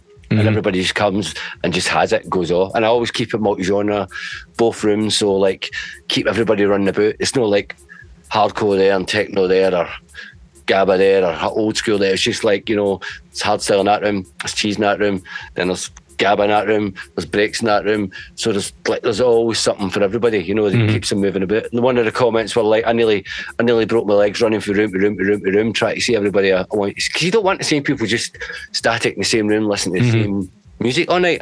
Well, that's my opinion, because the early raves, you look at the early resis and all that, you had DJ SS, Jumpin' Jack Frost, Cal Cox, Mrs. Woods, me, you. It was a complete plethora of music. Mishmash. And that's another thing we should have hit on, because there came a point where it became, it's either this music there in that room and it's that music there in that room. And one of the boys that went, he said, "Oh, you should have just kept it hard in room 2." I'm like, no, because it's not for you. It's for everybody. I want people to experience them. Because I remember it used to be in Blue Mountain, which is the last club before that shut down. You had to go through room 2 to get to the smoking area. And I think this was like one of the kind of things that really helped at jail. So you'd go, where have you been? I've been up for a fag, caught in room 2 for 3 years, listening up there. Stuff that they would never, get Gabba. I've watched Gabba heads dancing. Gabba heads dancing to Psy, giving it, yay. Do you know what I mean? And Cheese heads rocking it to some rockcore. And that's what I love about it. It's just kind of try to keep that different. You know what I mean? Nothing wrong with like a house room or a hardcore room and a Gabba room. I get that because it caters for that individual, but that's no matter vibe. I like to kind of keep it different, Just keep everybody on their toes. Yeah, big time. That's a great attitude, man. And I guess that's what's kind of helping the night be a success every year that you do it, because people are enjoying that.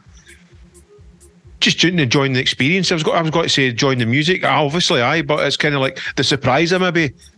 I'm not really into that, but it fucking sounds brilliant, man. I'm surprised I'm enjoying this. I wouldn't have heard it if I was in the other room. Do you know what I mean? That's my thing. And I don't book. I book big names, but I don't book big names because I book big names because of how they are. Do you know what I mean? Because I like them, and I say it's back to the old being kind of selfish. Well, if I like them, I'm sure you'll like them. No everybody likes stuff, but again, it's just about people listening to stuff that they go, well, you know what, I would never normally dance to that or bounce to that, but I've been here for 2 years in that room listening to stuff. I mean, a free party hard trance set that went off, I had a hardstyle set that went off, I had Psy going off, I had Racy and Shocker going off. It was just, it's just fun. That's what I try and make it. It's fun. And I think everybody likes fun. Everybody now have fun. But you know, it's maybe that thing that we spoke about back in the past, which is probably lost now, is the ravers' trust in the DJ and the DJ's taste. That's kind of gone now. Because it's almost like, this is what the punter's going, this is what I'm into, and if you're not playing that, you can fuck off. Whereas back in the day, it was like, I don't really know what this guy's going to play, but I'm going to trust him to play music that I might. And take me on that journey. Take me on that journey. Yeah. And that's maybe missing now, Mark. Yeah. Because folk are brought up with, that's my genre, I can't go with fucking 2 centimetres either way out it, or I'm fucked. No, I can't deal with that. No, I'm not going there. This is what I'm playing. That's one of my pet hates. All these cunts are like, Hard House, that's all I've ever played. 3 weeks later, Psytrance, that's all I've ever played for back in the day. That's a month later, Hardcore, mate, that's all I've played since back in the day. No, these guys that just tie themselves to a pole, the genre, until it sinks, rather than just going, fuck it, I'm into everything, man. Yeah, big time, man. I mean, I think sorry, carry on. No, you're right, sorry. Another thing to touch on, and it's no disrespect to you, was MCs. Like back in the day, I never had MCs, but MCs were like, none. It was just the music. And again, it's a crowd. I'm not a fan of MCs, to be fair. I've never really been. It's a crowd that just trusted in you, dropped a tune. I think nowadays, and it's no disrespect to the people that go to raves, but people now need to be. It's been so force fed for so many years and so many genres. People need to be told, you need to make some noise now. Do you know what I mean? Before it, time to make some noise. Like that. Do you know what I mean? Come on, put your hands in the air. Come on. Do you want to make some noise now? But it's like before it was just a drop or just a kick. And it do you know what I happened mean? organically. And it just like, whoa, that was it. Yeah. New crowds are kind of like, I kind of like this. Make some noise. Oh, you know, and like it lifts. I And want it to does put my lift hands them. in here, but the guys don't tell me to do it yet. No, it's like nothing against MCs, and some of the MCs that I know are the best MCs in the whole planet. It's no, but I never came for that era. You know, I just came. It was just music. Being Paul MC, he did a bit of MCing, but it was only, you know, blah blah blah, chat done. Mm-hmm. You know, it wasn't like on the mic all night. It was the music, and it was this like blah blah blah. I wasn't even talking about the music, or I don't even remember what Paul used to say, but it was little and not very often. All right. Well, that's my kind of. If I was to go, I mean, for me, it's about the music first, then what the DJs bring into the selection of tunes, and then if there needs to be an MC there, it needs to be an MC that has respect for the DJ and the music that he's playing. It's a host. Yeah, that's it. An intro, a midsection, and an end things is more than enough. It's the ones that think that hour is all about them. When they're missing the point here. I've got nothing against MCs, and I'm not trying to diss MCs, and I'm not trying to say MCs. Nothing. I'm just. Because there will be people who love an MC and a DJ set. I get that. But I'm just coming for where as I say, I'm not trying to disrespect, because I love all the MCs, but it's just where I came from. It's how I've progressed. I mean, even Joe Deacon. Do you know what I mean? Brilliant. Well, just a little bit here. He's got that charisma, and it's just Joe. It's fucking Joe Deacon, man. It's amazing. But as I say, it's just. But that's the nature of the beast now. It's what's sort of needed. It's not the MC's fault. I don't know why it's sort of changed, but it is what it is, and we just need to kind of get on with it. Aye, I think that's just a balance, isn't it? It's just trying to get the balance. And again, and moving on and where you're to now, you just kind of wrap it up to where you're at the now. You try to shut me up now? Is that what you're saying? You try to shut me up? Is it because I'm from Glasgow? Yeah. Not at all. Not at all. You're at your 35 anniversary. You're working on that album. You're still pushing new music. You're still dipping your toe in and playing like your classic old school sets and stuff like that. Where? Two questions. Where do you see things going? And also, is there any kind of young up and coming artists that you think maybe people should keep an eye out for? You sort of put me on the spot there, so I don't want to mention someone, no mention others. And then you forget somebody, I know. Yeah. Just in case somebody. I don't know if I did a disclaimer at the beginning, but that's what I say. My memory's bad, and if I don't say somebody or I include somebody, I didn't mean it. I'm old. No, I don't know where it's going. Hopefully, it gets a bit more. What's the word I'm looking for? Natural again. Do you know what I mean? In what sense? Musically and DJ culturally, there's nothing. I don't think it's very natural anymore. Right? It's all just a big matter of fact.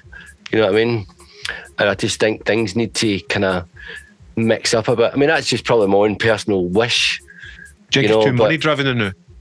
Big time, yeah, big time. I mean, there's people out there that have coin fortunes. I wouldn't say they're not talented, but you know, there was a whole bought likes and all that carry on back in the day. That's how they made their name. They bought likes and everybody thought. And the thing is, you're looking at it and go, wow, he's got so many plays and wow, he's got that amount of followers. And you're like, yeah, but he's probably, back in the day, he's probably paid for 90% of them. Mm-hmm. And now they're huge. And if that works for him, then that works for him. But I think these folk don't have integrity, because what they do is they just see it as that's what you do to market yourself, when you and I would know, I couldn't look at myself in the fucking mirror if I bought myself a Beatport #1 or 50,000 likes from my Facebook page. I just hate the fact that I don't know what I was going to say. I'm going to have to no say it. But yeah, it's just not the same, is it? I know that it should be the same, but it's just not the same. There's And a it is lot very- of big A-list DJs. Again, I don't really. I kind of do want to mention names, but guys who I've grew up listening to, and I guess I'm a fan of their music. And then you've well, let me just stop you there. And then you found out they don't write their own stuff. It's ghostwritten for them. No, well, there's that as well. That really gets my back up. But the other one is they're talking about keeping it underground and they're getting 60 grand, 80 grand for a fucking hour set. And you're like, what fucking planet are you on?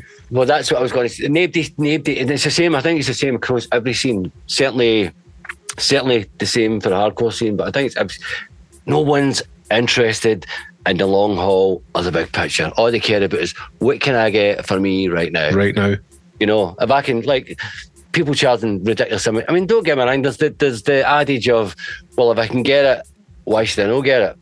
Which again is fair, but I don't think anybody sees the big picture. The longevity in the scene, I don't think anybody looks at that. They're just like, well, now this is just the industry and the digital age. Everybody wants everything just like that. Mm-hmm. You know, they want it now. Throw it away. It's done now. Cheers. Mm-hmm. And I think that's what we used to have in our scene, which is lost, is the fact that everybody was just wanting to keep it moving. Yeah, keep it interesting, keep being involved in it. No, it's just like, yeah, I just get paid X amount for doing that. It's fucking shit, it doesn't matter. I hate that, man. But then again, to be devil's advocate, what a fucking amazing time to be a young guy and getting into DJing and music production, because everything is so easy to fucking do.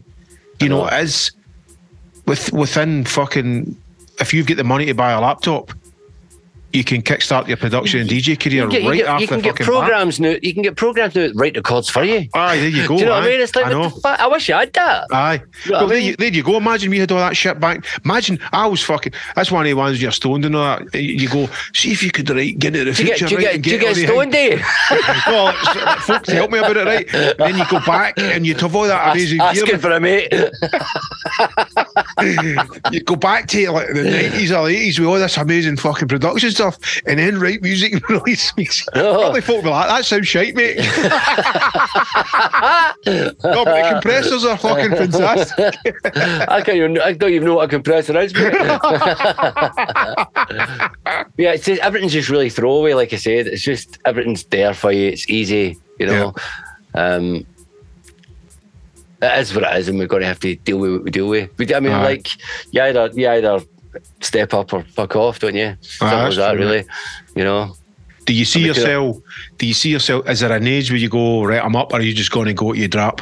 I don't know. I've always said don't need to fucking drag me out, you know. And at the moment, it's kind of looking that way. And like some people are saying, you can't do it forever. I'm just like, well, I can do it for as long as I fucking want. As long as people want to come and watch me slag the fucking wrinkly old guy with the grey hair and fucking on the stage, but enjoy my music, I'll gladly do it, you know. Mm-hmm. Like, there's guys older than us still kicking about and doing a gig every other weekend, you know. So, somebody older than you? But well, you know. But I want to go. I've got to say something. You lose. And interrupt you. Yeah. What was I going to say? Well, I can't remember. It'll come back to me because I've remembered it 3 times. You've cut me off. Sorry. That's all right. It's about me. It's bugging me. It's all about me. Listen, Marsha. Right, we've just done 2 hours. It's now 5 hours about you. Sweet. Sounds about right. You'll tune into this podcast, it'll just be my new album playing.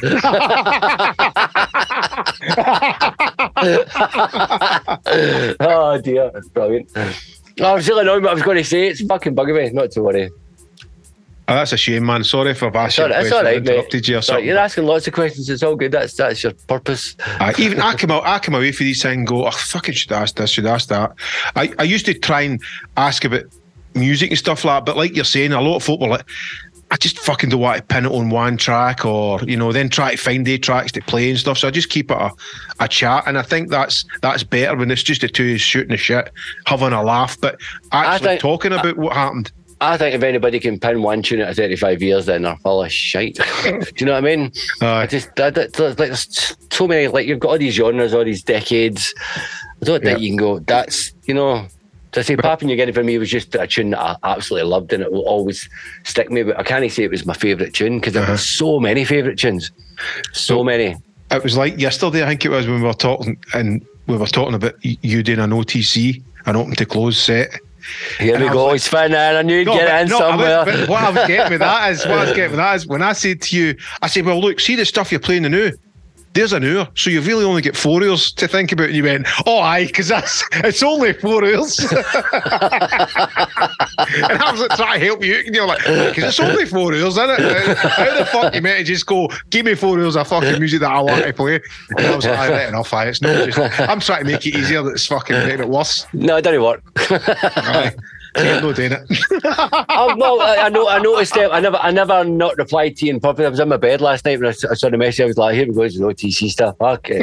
But I'll give you my guarantee that I'll definitely do it, but I can't pin myself to any particular date just yet, because I've got other projects in the go, and like digging out. As I say, it's not like I told you, it's not that I've been a total nerd and I've digitalised all my back catalogue for 35 years, got them all in categories, decades, genres, do you know what I mean? They're fucking all over the place. But you would love to have that on a fucking hard drive, wouldn't you? Definitely, that'd be incredible.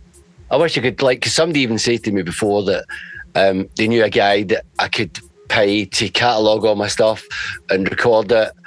And I was like, yeah, but he'd fucking need to live in my house for about 5 years. And I guarantee it'd be a fortune as well, wouldn't it be cheap? Yeah. I mean, I've been going to sell these records about 3 or 4 times, and I keep saying, nah. I mean, I missed the first time when people started selling tunes of it. It was like crazy money. I'm like, nah, no selling them. And then I was like, maybe I should have sold them. But everybody says, nah, don't do it. Don't do it. But then I've moved house so many times, and moving these records, on their own is like a fucking house flip just itself, you know? And I'm just like, nah, I'm just dragging them about. And it's not like I sit, I wouldn't even go, I know, I'm going to have a spin of the vinyl. Yeah. I've not got fucking time for it. And I know I've got some fucking beasts in there, man, you know? No doubt. But I know half of them would be wrecked, because a lot of these are records that I used to drag to the house and a bit of the sleeve, because I'm trying to get tunes on so quick and try to, do you know what I mean? Mm-hmm. It's 5 hours of that. So I know a lot of them are not going to be the best night. But I've also got stuff that I bought, spent 250 quid on a weekend at 23rd Precinct, probably played about 50 quid worth of them. Do you know what I mean? Mm-hmm. Never going into playing the other 200 quid worth that are still on the sleeve, never been played. Do you know what I mean? So it's... How many would you say you've got in your collection? I don't know. It's hard to tell. I've got that bay. 1, 2, 3, 4, 5. 1, 2, 3. So there's 25 bays there. I don't even know what each bay holds. I don't know. 200, 300, I don't know. And I've got 1, 2, 3, 4... 12 bays there, so it's like 25, 35, 37 bays, plus all my old record boxes in the cupboard. So there's about 4 or 5 record boxes in the cupboard and a big pile on the side of my wall. I've never got rid of nothing. I've kept since I started DJing. I've never. They're part of you. They're fucking the furniture of your life. But then I think, God forbid, say I die tomorrow. Hopefully I won't. Right, somebody just horses them in the fucking skip. I'm like, so what's going to happen to them? Do you know? I was like, I'll just leave them at my daughter. She'd be like, I don't fucking want them. Do you know what I mean? She's not going to be asked trying to sell them. I don't know. You never know. They mean that much to you. I don't think somebody would just horse them. Yeah, but you need a room in your house to keep them. Aye, I know. I can remember when I moved to Bristol, right? I moved for a flat in the waterfront, then I moved up to Bedminster, and it was like a sort of townhouse, but there wasn't that much storage. My records were literally stacked 4 high, right along the big long hall as you came in, because I didn't know where to put them. Do you know what I mean? It was like on the flat with a bit of wood on them, on the flat with a bit of wood, on the flat with a bit of wood, and they were there for about 3 years. Just like you, do you need a room? I mean, this is the first time I've been able to get everything in, because in my last house, at the last house I had my studio up, but that was it. And then I eventually get my records in. Well, they were somewhere else. I think I'd stored them somewhere else. I had to get them into that. But this is the first room I've had in a while that I can fit everything in, all my tunes in. You've got them on one place? Aye. But it's even there's still so much in the cupboard I can't bring out and stick in display, because I've no... taking up too much room, I'm not going to be able to move.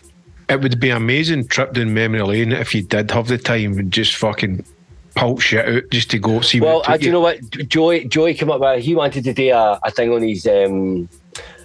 his Twitch. I can't remember what he was calling it, like Banger or Clanger or something like that. He wanted to do, and we were just going to, and I should have said to you earlier, because I was going to say, just pick a number and I'll pick something out, and put it on and see what it is. But I'm not prepared for that now, so we can't do that, and it's time to wrap it up, isn't it? Aye, right. Well, what about that for a cool way of wrapping up? Just the ones behind you. Just pull out one for the middle, and just. I think probably that one would be better, but I'll pull it out for you. Hang on. Just go middle, and see where it takes you. Be a white label and fucking nobody will know what it is. I'm pulling it too. That's just another label, Citadel of Chaos, which is a fucking tune. There you go. I mean, even for sampling, Mark, going through your tunes, man, you'd be fucking sample paradise. Yeah, well, I used to be sample paradise. That's what I used to love, man. I just loved like getting the vinyl on and just recording it in a 950. That whole vibe is just a buzz. Do you know what I mean? You get it in, you chop it up, you take fetch it, make it fit. It's just like that's what I used to love. You know, it's just like point and click. I know. You know. Again, it's another thing. It's no that you don't need to have talent to do the point and click, because you still need talent, but it just becomes you're just pointing. I kind of get sidetracked with the digital stuff. I don't like it, because you're literally just point click. There's no kind of hands-on stuff, you know, tweaking the desk and turn the filters up. Yeah, it's just I mean, I think you'd get a great vibe even for your 35th album if you go to your Insonic up and just try to write. 35th album? I'm not writing 35 albums. Anniversary, album. But you know, to try and do it, I'm going to do one track at least on this and just see what it comes out with. Because I done that and I get such it was a pain in the arse getting all the stuff and hooking it up again, doing it all the old school way.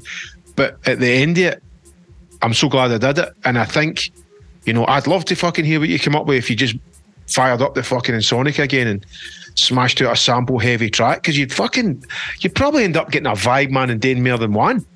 Well, I'll probably have to move my records out the room and then I can get the keyboard set up. Aye. I know. I'd rather get it in the 950 out. I'd rather get that out. I mean, that's hoping it would still work, but I want to get that out. I've got a purpose-built desk, but I've not yet rigged it up so I can get the U or the Akai in, but that's the next plan when I get the time. I know. With everything else. It's the biggest enemy of the new time. But we'll wrap up there. What about websites, socials where folk can grab you? Everybody probably knows, but if you just want to shout any out. I don't have any website. That's one thing I've never had is a website. Do you believe that? But socials, it's just DJ Mark Smith and DJ Mark Smith Official on Insta, and that's pretty much it. But make sure when you add, it's the real DJ Mark Smith and not the fake DJ Mark Smith. Is there a couple of DJ Mark Smiths? There's a DJ Mark Smith who I was living in Cooper at the time, and I saw his name. I was like, dude, I'm not being funny, but you might want to think about changing your name. Why? I was like, well, because I think at that point I'd been maybe 20 years in or something. I was like, because I've been kind of, you know, being an artist on Destiny for the last 20 years. It'd been nice at first. He's like, well, no, it's my name. I was like, I know, I get what you're saying, but maybe you should think about it. Like, nah, I'm not changing it. So I was like, cool, I'll see you in court. So I went and copyrighted the name DJ Mark Smith, registered, trademarked it. But I never actually did anything with it because I shortly moved house after that. And then recently, one of my website, my emails expired, which was djmarksmith.com. Even though I don't have a website, I still had the addresses for them. And then guess who got it? That boy snaffled up. Aye, yeah. So I went straight on to find it. I was like, my thing had expired, and I was like, fuck. So I was back on. So I've recopyrighted and re-registered the name, and I just need to get a cease and desist. But it's all drama that I really don't need. Again, it's time, Mark, isn't it? That you could be. But I know people are on his page that think they're me, or people go, I heard that House Mix did that. I was like, what's they fucking me? Aye. You know what I mean? MARC as well. Aye. Right. And some people are like, oh, what are you bothering about it for? I was like, it bugs me to think somebody's actually went to his page and think it's me. Do you know what I mean? Not that he's a bad DJ or bad music or anything like that. You know, I don't really think he does house, or I don't know, but no diss in that sense. But I just, it's no me. You know what I mean? Aye. So make sure when they add it's the DJ Mark Smith, or DJ Mark Smith with the blue tick anyway, add that one.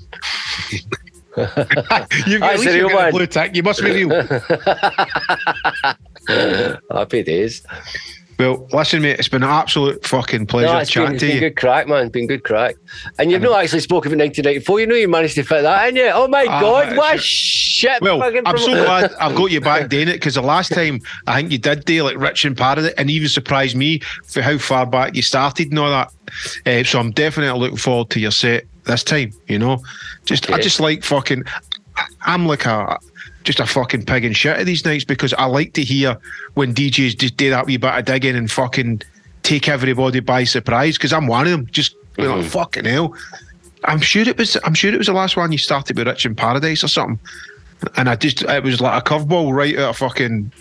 I don't remember, like, generally it's just it's a set, and there's so many sets, and because you get people that say, oh, what was that third tune you played? I've like, getting the idea, mate. I didn't even know what I had for dinner on Tuesday. It was just up there, and that's what I mean by music being so throwaway, because years ago if somebody said it was that third tune, you would have went, oh, it's Rich in Paradise. I remember the cover, it was you know what I mean, but you don't get that because it's just a turn and click in it. Aye. So what are you expecting? You want me to play this time then? I just want you to play an old school set that you feel that you need to play, you know.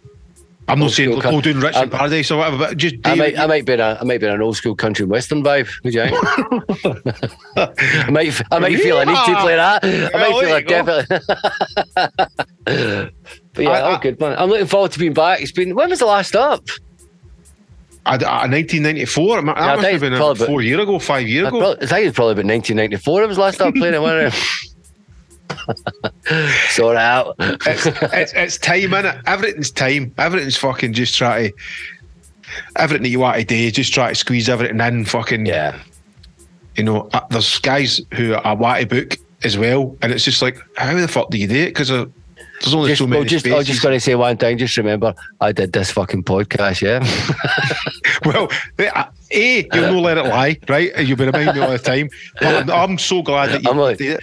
And I do know I annoy people by asking them to do it, because it's because I know it's going to be a great listen for people listening, you fans, and people who are genuinely interested in electronic dance music and where your origins were to where you are now. Even people who aren't even fans of Mark Smith are a fan of your journey, and obviously fans are fucking made up by hearing your journey. I just think it's such a great thing to document. But I need to be annoyed anyway, mate. So you did the right thing by just badger. Took you to the deadline. I was like, mate, you need to do it for this gig. So I'll sort it out. I've got a tax done today, but I will do it. And we go there finally. Yeah, we'll do it again at some point. It's been a good chat, man. It's been a good chat. It's just fucking great listening to your story, and it's something that I really enjoy doing. You know, just talking to guys that I know and finding out what made them tick. You know, it's kind of like a fucking, I don't know, almost like a hobby for me, you know, because I genuinely do enjoy them. You know, but when you do listen to it, it will be one of my albums playing. Standard. Well, if you would like to book Mallorca Lee. Again, standard. Big green neon lights. Just go to my link tree. If you look at the video, you'll just be like the wee screen like that, and I'll just be the big one. Oh, fucking airbrushed and everything. I thought there wasn't a video. I thought it was just talk. Nah, I'll just use the audio. But to be fair, the video's there, but I would never put a video out unless you went, I stick that out or whatever. But it's really just the audio. And I don't like to chop it. I just have it as the conversation is how we had it. Yeah, that's the best way to do it. Aye. So it just flows. But anyway, mate, I'll let you go, and thanks once again, Mark. And I look forward to seeing you.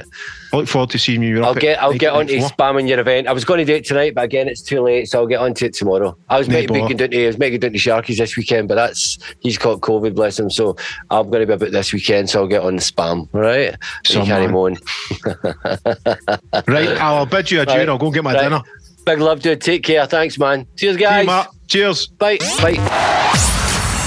Facebook, DJ Mallorca Lee. I've been up for 4 days. I don't know what's right and wrong anymore. Oh, wow, this stuff's incredible. XL Podcast.